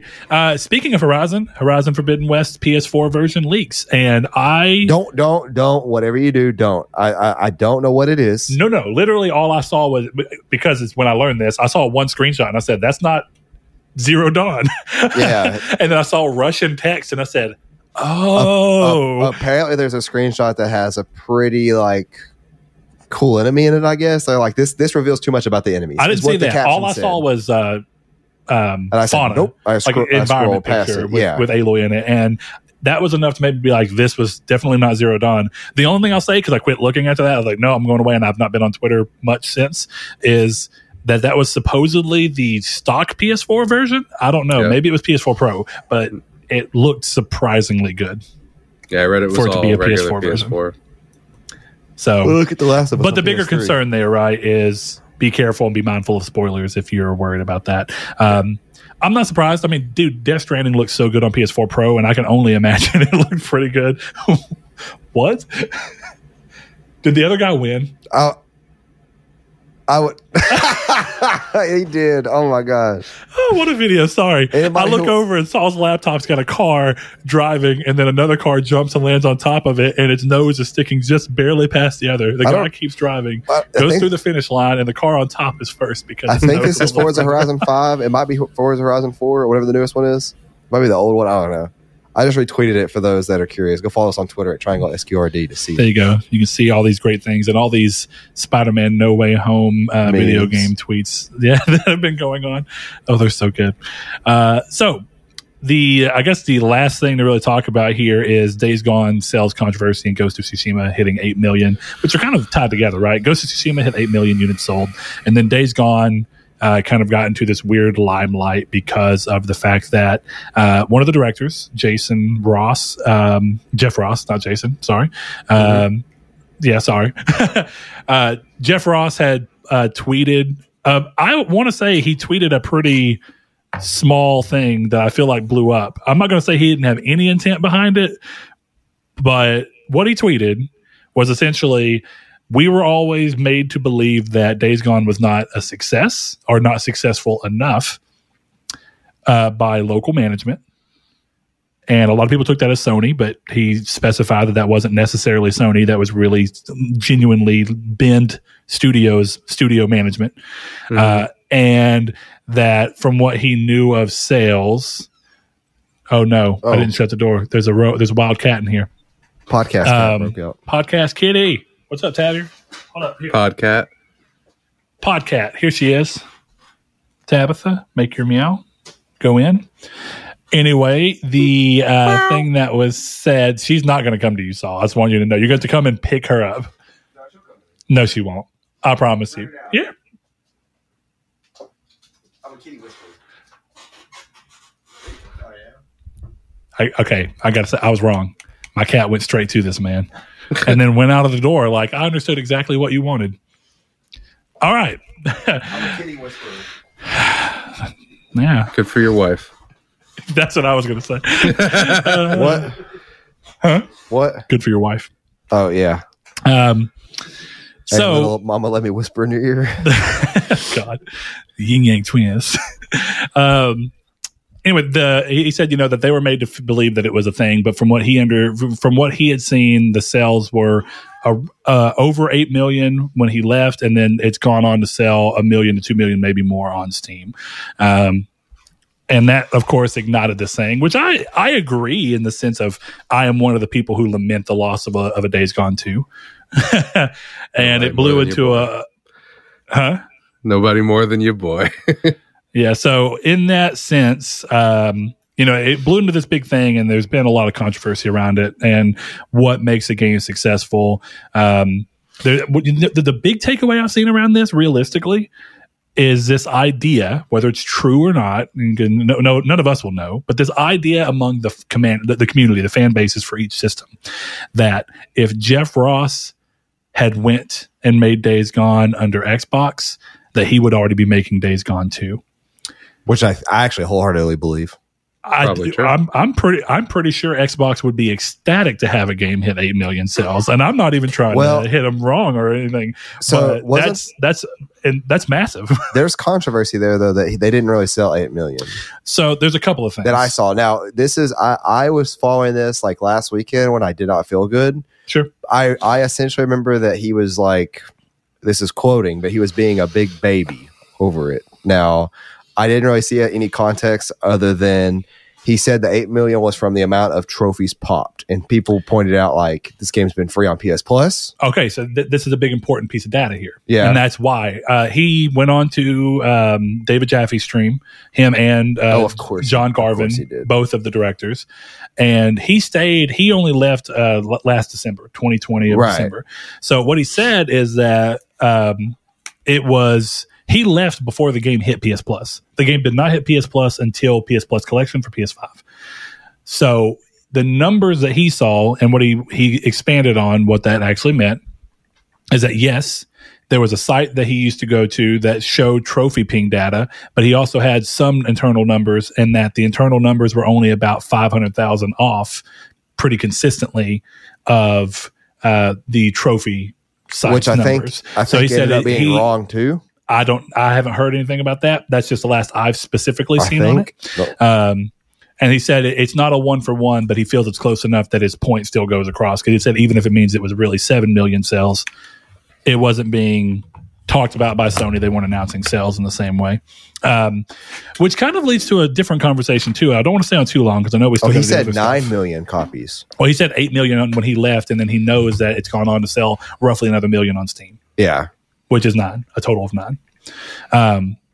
All that to say, there's a couple of things that are interesting here. Because Sony have never come out outside of that first weekend and talked about The Last of Us 2 sales. Does that mean that The Last of Us 2 didn't sell very well, but they don't care and are going to let Naughty Dog do what they want because the game was critically very strong for them and won them a bunch of awards? Even though it took forever to make. You have this interesting thing going back and forth of what is Sony's view of success and why is there not a Days Gone 2? Is it specifically because the game didn't sell well enough? Is it because it sold well enough, but the controversy around the game at launch was bad enough, and the Metacritic being in the 70s is not high enough for what they want to view, being a secondary go around? There's a lot of question around that and what it means to be successful as a first party title right now. So apparently he's using data from a now defunct, this is on Game Informer, website named GameStat. And he said that exactly on the show. He said that they closed down since in the middle of 2021. And then he says, quote, where I got my data from, I had access to a lot of telemetry. I could see stuff where we were at 5 million copies when we were announced at 5 million copies. The data was at 5.8 million. So 800,000 off. Yeah. They were basically resales or shared disk. I was actually using an external website. I think they're offline now, but we were using trophy data and it lined up with our internal data. So it's like good enough, end quote. Yeah, which I do think is a fair thing for him to say. Even if you want to say 1 million of those are off or 2 million off, you're looking at a game that sold 6-7 million. Yeah. Why did he bring up Ghost of Tsushima though? The only reason it was there is because Sony were congratulating Ghost of Tsushima selling 8 million. And all he said was great for them, basically, but it's unfortunate that we had similar numbers, but we didn't get the same treatment. Did they not get the same treatment? No, Days Gone sales were never talked about. And they're not getting a sequel. Has Ghost been confirmed to get a sequel? Well, it's getting a TV show. Ghost is also getting a TV show. Definitely getting a movie, not a movie. You already have, to be fair, I'll say Days Gone as a TV show is Walking Dead and Sons of Anarchy. We're kind of I think that kind of stuff we're a little too crowded with. Yeah, I'm not saying Days Gone should get a TV show. Not a lot. No, I'm just saying. But the expectation shouldn't be. But there. also, like I was saying, Sony hasn't talked about its sales. But that's why I think you can look at The Last of Us 2 as an interesting standpoint, because the only sales we've ever heard from The Last of Us 2 is that the first month or first weekend or whatever it was, it hit 4 million sales, and Sony has been dead quiet on it since. Why is that? Is because all the controversy did make it sell less, but Sony's still happy because it was, so many 10s out of 10s that it's basically one of their highest scoring games on Metacritic. Is that why they don't care? And also Naughty Dog is a big studio for them that has a lot of cachet in the industry. What is it as to making it through? Is the answer something as simple as the Days Gone 2 pitch sucked? Because Sony, and he clarified, Sony's not the one who denied the Days Gone 2 pitch. Yeah, it was a studio heads. Ben Studio were iffy on it, and he said it went maybe one layer above them, but never went further. Oh, apparently PlayStation has revealed sales numbers for this game before. That's where the backlash is coming from. Him saying that we never got the same treatment when they did, I guess. I don't know. Well, no, I mean, all he's saying is that here's congrats 8 million, but there wasn't congrats 8 million for Days Gone. From what positing. I don't know if that's actually true. I've never seen it, and I scour the news every week for this show. So true. Apparently, it happened in 2019, though. Is what Game Informer re-upped with. Oh yeah, it was the best-selling PS4 exclusive. Is that a Benji sales thing? Yeah. No, that's not the same thing. I'm just clicking. I was looking at what that was. Yeah, but honestly, who was it that was talking out against Sony not too long ago from them? Was it him or was it somebody else about not getting sequels? Because that might have tarnished your reputation there. I mean, it was Garvin and Ross. Yeah. Yeah. And even then, on both of those occasions, they've been on Jaffe streams twice, and I've watched both of them. And the entire time, they're talking highly of Sony. They're like, I would have not had the career I had if it wasn't for Sony. Yeah, it isn't David Jaffe blacklisted from Sony, though? No. Or he's blacklisted from somebody, from what I've heard. I don't know. I mean, I forget what it is, but he was really negative about it. Or maybe it's that studios don't want to be involved with him. I don't know. To be fair, I don't watch Jaffe stupid consistently, but when he has interesting guests on, I absolutely watch. It's more likely that Jaffe made Twisted Metal and God of War, and then all the rest of the games he's made are garbage. So people don't see him as a valuable person in the industry. That's all. I like David Jaffe. I just don't like the rest of his games. So I like David Jaffe. I mean, I always enjoy watching his streams. I just don't consistently watch them. Yeah. That's a completely different conversation. But yeah, it's just been an interesting thing. Apparently, there was also some interesting talk about CD Projekt Red, and someone said that they confirmed it. CD Projekt Red approached Sony after they turned down Days Gone 2. CD Projekt Red approached Sony for the rights, and Sony said they weren't interested in selling. Yeah. That would have been. I want to say that would have been Wild. sick, but it's CD Projekt that'd Red, have so been- who knows? It would have been wild. Yes. That's the right statement. You don't know if it's going to be good, bad, a mess, but clearly CD Projekt Red saw that its success, and what probably they saw realistically is how much fanfare there is around this game. I think that's the biggest thing I can say about Days Gone is that the conversation around Days Gone has never ended. For a game that seemingly was supposed to come out and be middling and stuff, people talk about that game constantly. And seems to have garnered quite the thing. I wonder what the player base is now that if it was already roughly in the 6 to 8 million, let's just put it in that 2 million. If it was already roughly 6 to 8 million, we know Steam's a million more. How many more people came in to play it and loved it from PS Plus collection? That's a great question. Yeah. I'm sure there's a lot of people there that did. Probably never know. But I think that this is time To finally discuss our game of the year. to discuss our game of the year. But you know what? I also want to discuss our new patron that Saul mentioned earlier, the Lord Corky. Yeah. And our one before that, our new patron, Salvador Garcia. You guys are awesome. And guess what? If you listen to this show and you think, man, I really like listening to the show every week, how could I help them? You can help us by just listening and sharing it with as many friends as you want. But you can also help us by going over to patreon.com/Nartech and considering giving as little as $1 per month. Everything that you guys give, which so many of you do, helps us keep this show going without having to dig in our own pockets, and we appreciate it. But without further ado, it's time to talk about some games. The conversation that we were having before this episode is that we realized that this was a very odd year for gaming. I don't want to say bad. It's just an odd year for gaming that doesn't have as immediately strong titles as other years have called forward. And with that, it's going to be a weird conversation, but still interesting around a lot of the games that did actually release last year in 2021. Chris, Yes, you are new to the show. I am new to In the terms show. of this is your first year getting to do this. I'm going to let you spearhead the talk around not game of the year, favorite games released in 2021, as we are now referring to it as, which I think is also interesting because it really opens the door for games that normally people wouldn't want to consider because they released before. So, Chris, go ahead and tell us about your enjoyment of Death Stranding, please. I mean, I love Death Stranding. Do you want? I made a list. I know you two didn't. Do you want me to just read my list? Like, how do you want to go about this? Yeah, you can go through your list. Whatever way you wanna see it, yeah. Yeah, why you thought it was, You can do what games are on there, like why you thought they're on there, and Yeah. stuff like that. And then get to your worry, final Chris. one. You didn't got to think about it too hard. Just tell us. Well, I guess I should preface with, I know Brett said that he didn't want to say it's a bad year. I would say it was a pretty bad year for video games this year. I don't think there was very much that I think was top tier. Okay, well, let's And- hold on, Chris, because you know just as well as I do. hmm How many games that were nominated for awards of any type, did you actually play? The vast I know. majority of them. I know looking at, no, dude, there's, what I'm saying is that there are games, multiple games that got award nominations that I know neither of us played. I played Psychonauts. The only one in that thing I think I didn't put any time into was It Takes Two. And did you play Metroid Dread? Have you played it now, I guess? I have not played Metroid Dread, but I wouldn't even say Mm-hmm. Metroid Dread is bad. I would say Metroid Dread, had I played it, would have been on my list. Whether that's a matter of the year is not good or the game is good is another Or the game's thing. great. But I think Yeah. the fact that the number 9 game on my Game of the Year list is MLB 21 The Show speaks What? volumes to the fact that there wasn't too much to come out this year that I found particularly compelling. You're going to sit here and undersell me and tell me that every year you don't just sit there and play the hell out of MLB The Show, because I know you do, Chris. I do, but this is the only year I would put it on my Game of the Year list.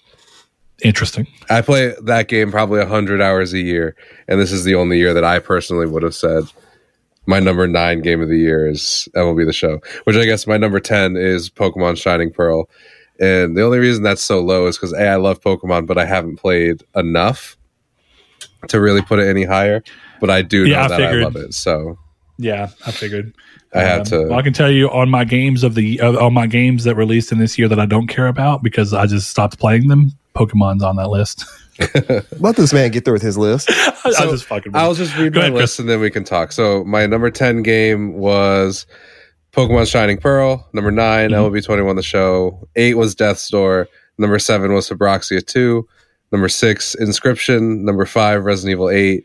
Number 4, Mass Effect Legendary Edition. Number 3, Death Stranding Director's Cut.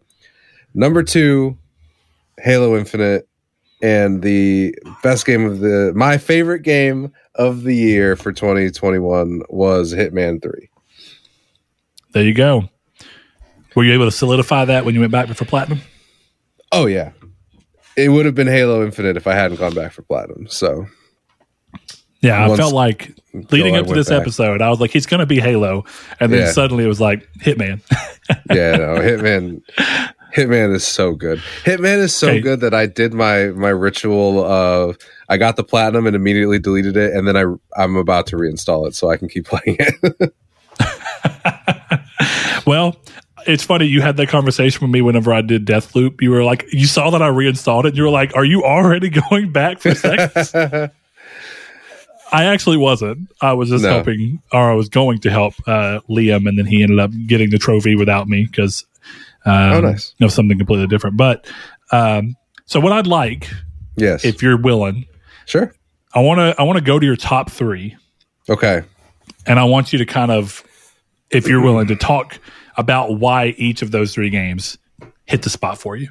We know the rest are like your honorable mentions, but those 3 games, why did they hit your list where they did in a year that arguably you don't think was very strong for gaming? I would made these games the strongest? If we're gonna say honorable mentions, it would be 9 and 10. I think the rest of them all have valid placement. They might not have been there in another year, like 2019 or something like that, but even 16. Sure. But I mean, like I just said with Hitman 3, I think it's one of the most engaging games I've played in a long time. It's like, how can I do this? What happens if I shoot these birds? Oh, it starts an entire other mission of this game. You know what I mean? I think just the ways that you can do so much wild stuff in Hitman 3. Like, I don't know if either of you have seen Knives Out, but there's an entire mission that is just Knives Out where you play Daniel Craig's character. Like, I have 100% not seen Knives Out, but I've heard great things. That's a fantastic movie. I've actually never seen the movie either, but I know for a fact that the whole thing is basically I've never seen the movie, but it's exactly it. To the T. It is. It's a murder mystery that takes place in this one house that you have to go through and investigate. It's Daniel Craig's character from that movie. In Hitman, you're not murdering someone. Instead, you're trying to figure out who murdered someone. Yes. What a turn of events in Hitman. Well, you figure it out so that you can set up a murder of someone. to kill the person who did it? Yes. All right. So Dexter, basically, right? We don't want to kill the wrong person. We only want to kill the person that we know killed. Yeah, pretty much. You have to be sure. Well, it puts you right in the Daniel Craig's spot code to kill the target. Sure. But yeah, I think everyone should play Hitman. Like, all the reasons that you love Deathloop are the reasons I like Hitman, except I think it's more fun in Hitman than it is in Deathloop. So yeah, that's really all I can really say about Hitman is that it is gameplay 100% of the time and excellent gameplay for that. Because I'm gonna tell you right now, I thought like it's over here trying to tell me all this story, and I was like, I don't give a shit about what's happening. It was like, hey, here's this friend that you met at one point in time, and coming back, and I know that I'm 2 games removed, but I have not cared. I have not cared about a single thing happening. I just want to kill the guy and kick him off the building. Yeah, I will go back to that game. I will go back to that game. I'm not exactly sure when, but I've not deleted it. It is a near perfect game to me. Though I will say, if it's coming to PC, I might as well just stop playing it on PlayStation and just wait for it to come on PC. You have it for free on PlayStation. You'd have to pay whatever. That's on a good point. PC, that's a good point. But I don't have Tip Top VR on PS5. So not yet. No, not yet. All right, Halo Infinite. I don't even know what to say about Halo Infinite because I don't like the campaign, but the multiplayer is so much fun. Explain why you don't like the campaign, but why the multiplayer is so fun that it overcomes what you hate about this campaign. I don't know. I just don't like the open world. It's like you said, it's boring. I think I would say Blake is like throwing his phone on the concrete right now. Blake can do whatever he wants. He's an Xbox. Leaving the Discord again. No, but I think leaving our personal Discord. No, well, that'll happen soon. No, I'm just kidding. I love you, Blake. Don't leave. Get your Stardew Valley 1,000 out of 1,000, you Xbox little bitch. No, I don't think the campaign did much for me, because I think the thing that I like about Halo, and I really liked about the beginning of the campaign, was how funny Master Chief was. And I think the biggest issue I had was playing through that campaign, you don't get a lot of Master Chief just talking. You get a lot of like, oh, the Cortana clone is chirping in my ear, but nothing's really happening. And then you go to these FOBs and you kill a bunch of monsters, and then it's kind of over. I don't know. I liked it for a bit, and then I just didn't want to do it anymore. But the multiplayer is so good that I spent $600 upgrading my PC so it ran better, so I could play more Halo multiplayer. So I had a blast. I played yesterday. My battle pass is 100. I have no reason to play. The weekly rewards are terrible, and they keep using sacrifice like I'm going to care to get the same sticker to use on something different for the third time. But guess what? I still had a great time playing. Yeah, and I have my Halo Infinite Iron Man colors, so it all works out for me. Yeah. But so it's just very engaging multiplayer, and that's what I like about it. Yeah. Awesome, man. Okay. Last but certainly not least, Death Stranding Director's Cut. Oh, God. I don't even know what to say about this game. The story is batshit or bat crap. Sorry.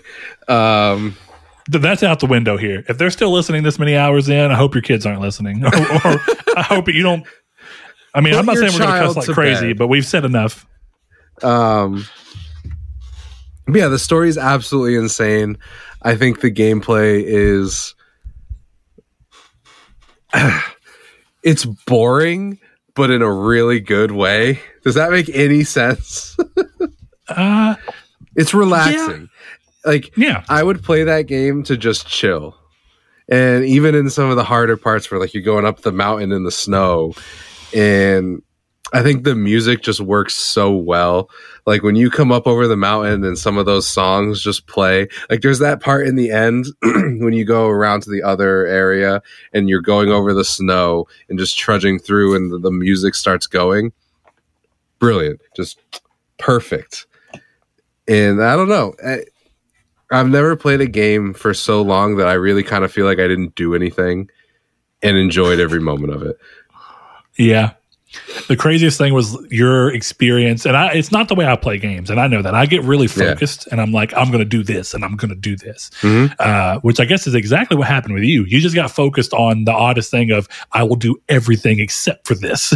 Yeah, I did. Because you were like, I'm like 70 hours in, and I'm still in chapter 4 or something. It was like, what? Yep. Okay. Well, that's all I did was I would just go to places, get a delivery. I was not efficient whatsoever. It was the least efficient thing I've ever done in my life, because I would get like one delivery and it would be like, okay, you have to go across the map. I could have gotten 4 or 5 deliveries and dropped them off here, here, and here, but I chose not to do that. I would go to the one delivery all the way across. I would walk or take a car, and then I would go back, and I would just do it like that. Eventually, as I started pushing towards the platinum, which I still have not gotten, I started utilizing zip lines and being like, okay, there's 18 different things I can go to on my way. And I would actually plot it out. But for the first like 50, 60 hours of this game, I was just like, I'm just a delivery man, dude. I got your Amazon order. I'm coming for it. I can't remember your exact words, but it was so close to, dude, these exoskeleton legs are sweet. And I was like, you've been playing for like 30 hours and you're just now getting to this point? Yeah. I was like, this is something that most people are messing with like 4 hours into the game. And here you are just like, oh, dude, these are pretty sweet. Yeah. This cart's pretty cool. 60 hours in. There was a lot of stuff that I just never used, because I would do things like I would take the bike or the truck, really the truck, because the truck was better. And I would just fill it with stuff, and then I'd drive across the map. I didn't do any of the story. I didn't care. I cared about the story because the story was ridiculous and didn't make any sense, but also made complete sense. But like, it was just more fun for me to come home after a long day. This is when I smoked weed, so I would get really stoned, and I would just drop off packages, just play Amazon delivery boy, and that's what I was. Maybe you've learned something. Maybe your ideal job is to just smoke and be an Amazon delivery driver. I feel like just that's get a lot super high and then spend your That whole is an day ideal just job. dropping off packages. I will say, Environment's not near as pretty as in Death No, Stranding, it's though, you not. know. The story does kind of fall apart. Not fall apart at the end, but I think the gameplay at the end of the game sucks. Like when you turn blue and you just have to walk around for a set amount of time before it moves on. I thought that was terrible. But it's weird. I don't hate what's happening in that part of the story, but it's No, like, me why did neither. you make me play this? exactly, it should have been a Because- cutscene. Yeah. I get what they're trying to do, right? Make you feel, stressed and tense because you're like, what do I do? I'm just running around this empty thing. I feel stuck here. And did I mess something up? And you get like this anxiety. Mhm. But I don't think I know what they wanted to do. I don't think it quite hits as hard as they No, I thought it don't was going to think so. hit. And that's about one of the only real complaints I had with the game is that you're just there. And it's like, okay, doing this didn't really change the experience for me at all. No, If anything, it made it worse. Yeah. you're right. That game has some of the best acting, some of the best voice work, some of the best characters I've seen in games. But I don't know that a lot of it works 100% of the time. Like Amelie Yeah. and the mom, it makes sense, but it doesn't make sense. You know what I mean? It's weird, Mhm. but I loved it. I loved every moment of it. I find it so weird that a game with some of the most weird character names ever has got some of the best characters I've ever seen in gaming. Oh yeah, It's like, Like here, let Deadman. me call this person exactly what they are. yeah, exactly. Heart attack boy. I'm glad I made your list. All right, Saul, go No, ahead. You're next. Oh, I'm next. Oh, Yes. Saul's going to round the list out. Okay, there we go. Y'all ready for it? Hit me. Sure. I'm going to knock out special mentions. I'm almost second guessing myself here, but I can't do it. Also, Chris, Yes. Yes. Guardians didn't hit your list at all. I totally forgot I played that game. Oh well, then that means it's not on your list. Yeah. If it didn't leave that big of an impression on you, I loved That's amazing because the entire time Chris was playing it and then platinuming, he's like, "This is definitely game of the year." I bought it, but I haven't played it. I yet. would And put then- I broke in the rule. retrospect, I would put it on my list, but when I went through a Wikipedia article to kind of get all the 2021 things, and it wasn't on that list. So that's why I missed it. Interesting. Honorable mention, Guardians of the Galaxy. You deserve to be on my list, but I forgot you existed, so you don't deserve to be on my list. All right, so my special mentions, and I'm gonna, you know what? My special mentions are Biomutant, Kena, Ratchet, and Demon Souls. Demon Souls primarily because I almost want to put it on the list, but it really wasn't 2021. It's but that it weird didn't get end of the any. year. Yeah, it didn't get any recognition in 2020. So Yeah. I feel bad, and I don't really know what to do. So I know it technically wasn't a game released in 2021, but deal with it. All right, so. Biomutant was just a really interesting game that did so many things not great, but then so many other things really charmful. Halo clearly is, I've been playing it so much, and I think it's brought me back around to this idea of social gaming, and that's important because for a long time, I think Destiny had disenfranchised me with that because it's kind of, you rely on other people so much, and the game got so grindy and loopy, and I think it's gotten a lot better, but it's brought me back around to it for the stint. That's important. I thought Kena was a good game, and I think a great, really excellent first title, but it didn't have the impact on me of these other three games. So my actual list, and it's a lot smaller and simpler. 3 for me is Guardians of the Galaxy. I thought that game was impeccably well written. I thought the gameplay wasn't as good as literally everything else, but you get over it, and it wasn't bad enough for it to really matter in any sizable way. But I think the character interactions, the kind of Mass Effect way that your decisions slowly made changes to the story over time that could come back, were really interesting. I thought the characters and how they chose to utilize them were a lot better than I would have anticipated. I remember groaning at Guardians of the Galaxy when they announced it because it just felt like, of course, here we are, Square Enix making another one and not learning anything. And we couldn't have been more wrong because it was the antithesis of Marvel's Avengers. And I think it did all the things that people wanted from Marvel's Avengers, which is actually looking at the characters and doing something unique with them and not just putting them in missions that you run through and do nothing realistically. So I think that there's something to be said about the way they played off all the characters in such a way that they stuck with me, and that a lot of the exploration and character moments, it felt like this weird mix between a Telltale game and a Mass Effect game. And let's see, moving on from Guardians of the Galaxy, I have Doki Doki Literature Club. I talked about that more recently. I just think that that was a pure example of interesting storytelling from the means of being interactive, because I think that if you tried making that a short story or an animated thing, it didn't have the same impact, because it was about these choices that you were making and how it made the other girls act crazy, and then how it all led up to this weird computer program and this idea of what's going on. I almost want to cut what I just said, because I think it's like, I don't want to ruin the experience for anybody, but the game is so amazing in the way that it completely betrays your expectation in a way that makes you like the game more. That's the best I can say about it. I think Doki Doki is one of the best games I've played probably of all time, and it's just a short, simple experience that you can knock out. And I think it's a lot like when people were talking about Gone Home, this game that really can be beaten in like 14 minutes, but has a big impact on you if you play it. If you play it the normal way, it's only like an hour or two anyway. But I think that kind of thing is going on here, where you're seeing the medium be used in a different way that thankfully hasn't really been just like jumped on and repeated so many times that it's washed this out. So that this is a game that originally came out in like 2017, and here it is coming on PS5 in 2021 and still having an impact on people who are playing it. I think that speaks to the fact that it's unique and hasn't really been copied. Last, but certainly not least, is Deathloop for me. And I know this is a controversial game. This is one of the ones I was talking about where this felt like a moment where a lot of gaming journalists gave this game 10 out of 10s, and then a lot of people played it. And then, I won't say a lot, but a sizable portion of the player base played it and said, even if it's good, we don't quite agree with that. But it depends on what you're looking for in a game. I think that a lot of the times the games that I give my game of the year aren't games that I consider to be flawless. I don't think this is a flawless game. I think there's things about it that could be changed. Number one being that I don't think the AI is the smartest. I don't think it's bad. And I think that depending on how you play, it's interesting and makes the game more difficult. So it's doing its job as AI in the sense of it's acting antagonistically against you. But the real thing that I kind of want to get here is that a lot of people talk about the AI and the difficulty of the game, but then people talk about this idea of Juliana.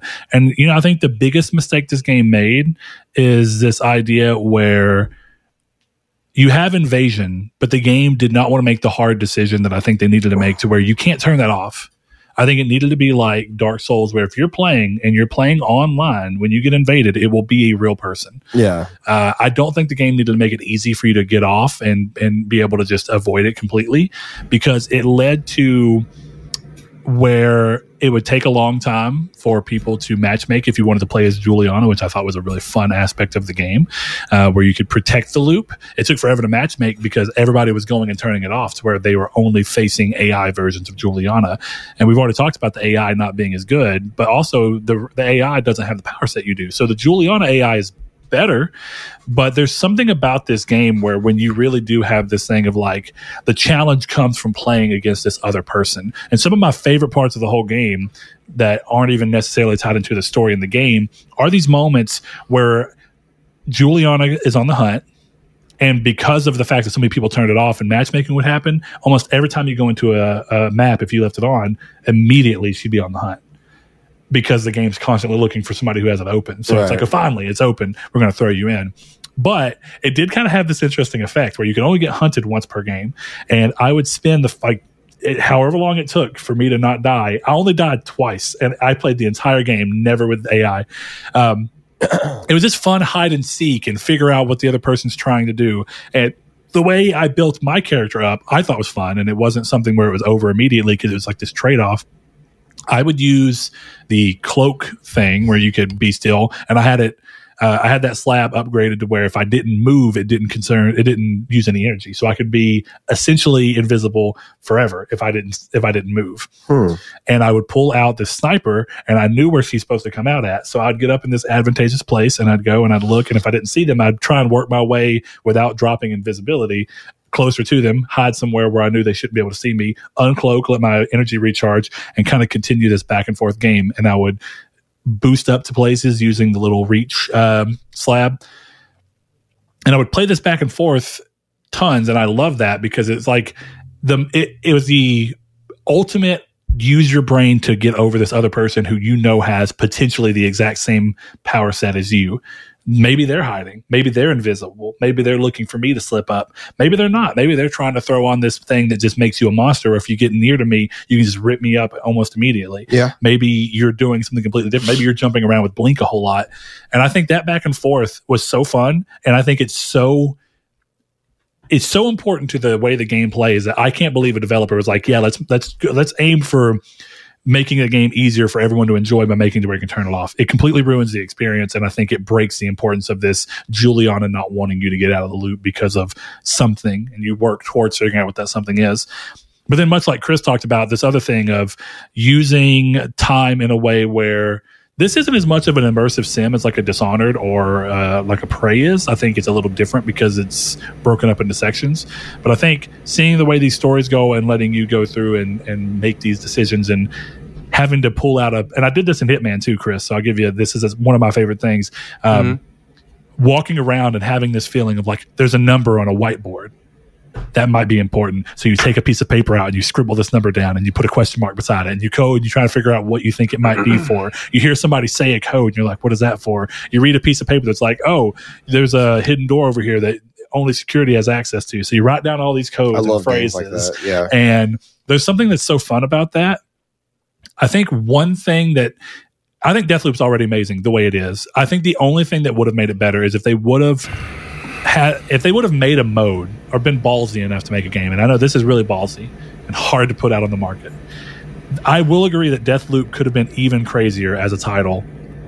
That the game, you can't choose what you're doing and it point you to it. Now, you still have to figure things out and learn stuff, but it kind of points you to what you need to be doing throughout the game. You don't have to do it that way, but it will if you wanted to. I think it would have been really ballsy for them to have made this entire game to where everything still happens the exact way it does, but the game doesn't tell you anything. Yeah. And you really do have to go in and be like, what is this? What is this person saying? How might that affect this? And all of that happens, but if you choose to do it, you literally get a waypoint when you log into the map that shows you that.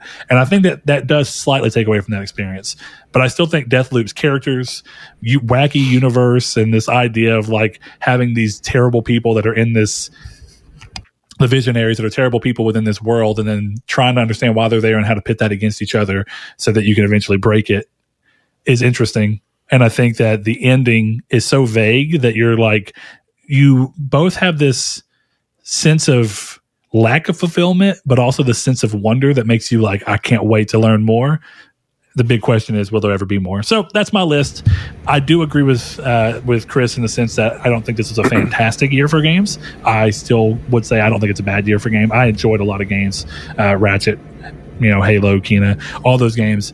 I just don't think as many of them stood obviously on top of the mountain in the same way that something like a God of War or Nier Automata did for me. Yeah. That's honestly this year for me. It's pretty bland. There wasn't anything that reached out to me like that has in previous years where like I played it and I was like, this is going to be my game of the year.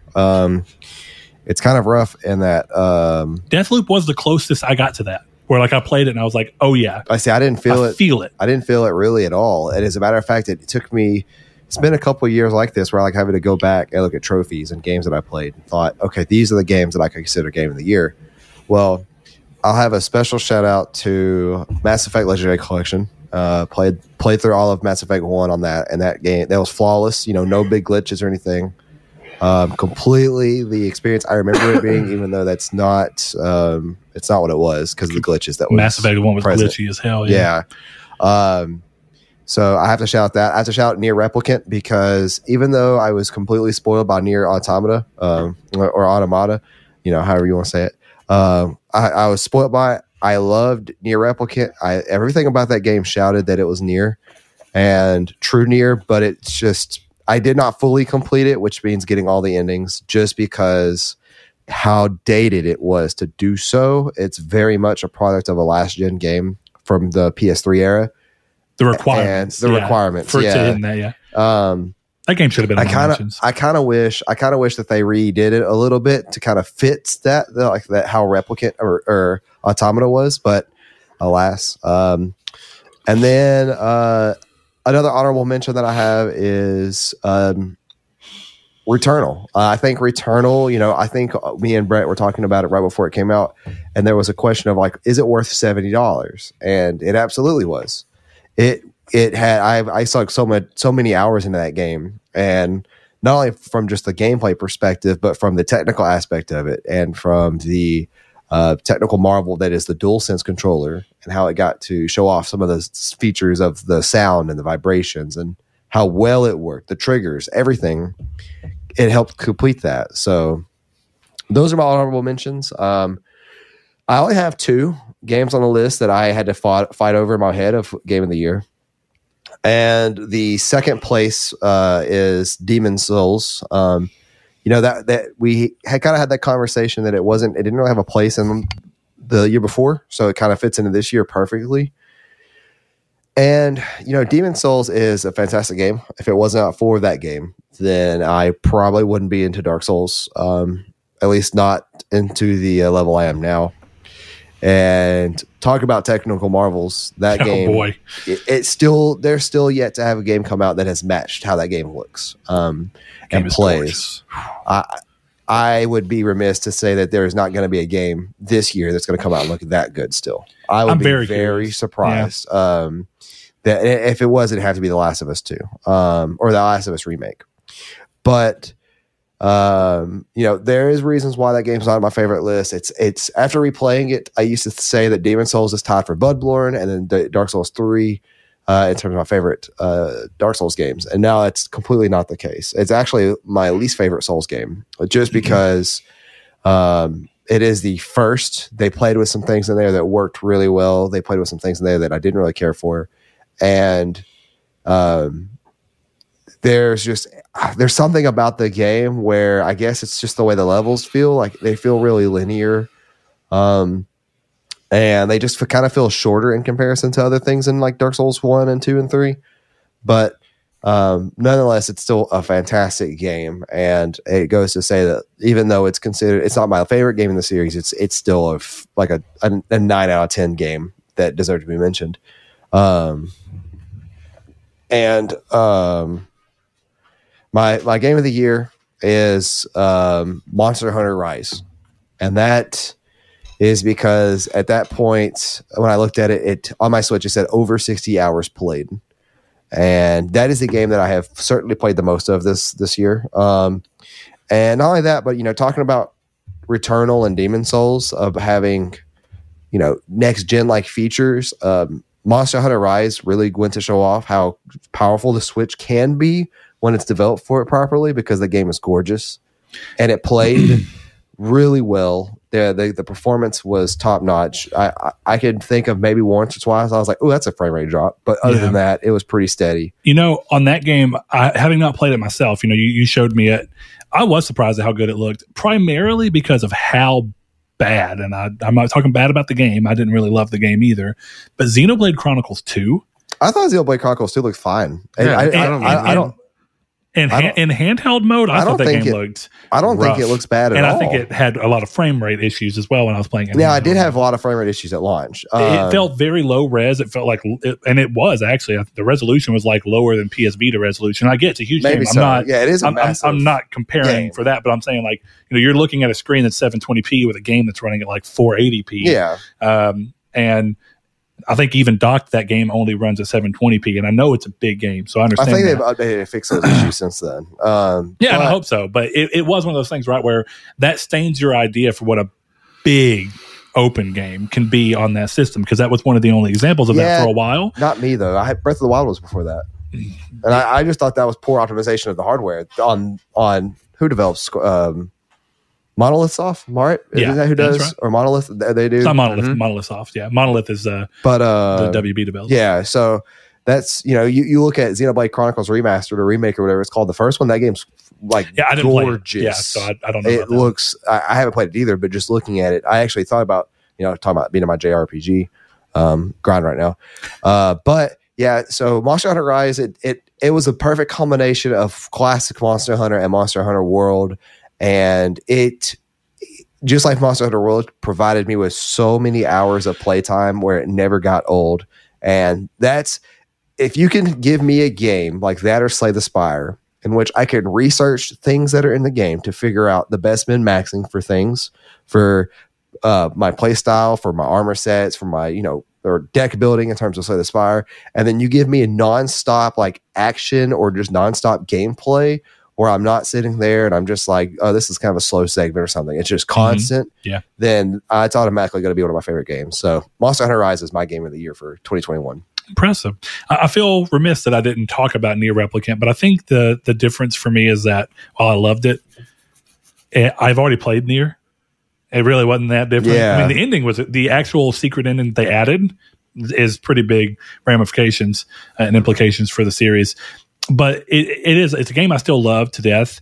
And it's something I forgot it released this year. I guess I kind of did forget it released this year. Yeah, but it was more of that thing of where it's like it doesn't loom as big on my mind because it's something I've loved for a long time. Whereas I am kind of chasing that thing of like you can bring up Death Stranding, right, Chris? Because this is your first time playing Death Stranding. But if you'd have played Death Stranding on PS4 and then played it again, I don't think it would have been immediately in your mind as like, yeah, this is my favorite game of the year because you've had that experience.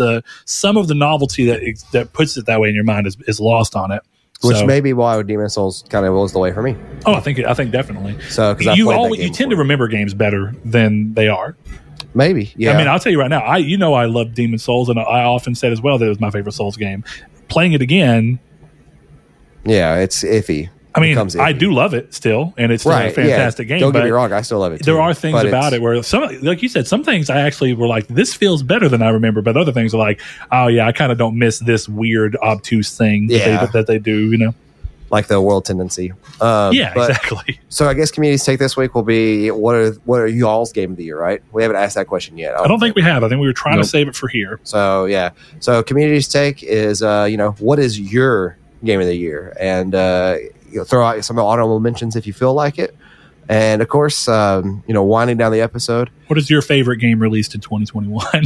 Yeah. I really think that's the best way to communicate that at this point. I agree. But game of the year was World of Warcraft. Okay, I will smack you. But for those that are new, or for those who just got to hear it again, you can find us at Discord in the description below. You can find us on Twitter at Triangle SQRD, and of course Facebook, where we have a Facebook group called Triangle Squared Place Podcast. You can listen to us on almost all podcast services across the globe. The only reason I say almost is because there might be one out there we're not part of, and if we're not, and you listen to it, why don't you hit us up and let us know so we can get on it?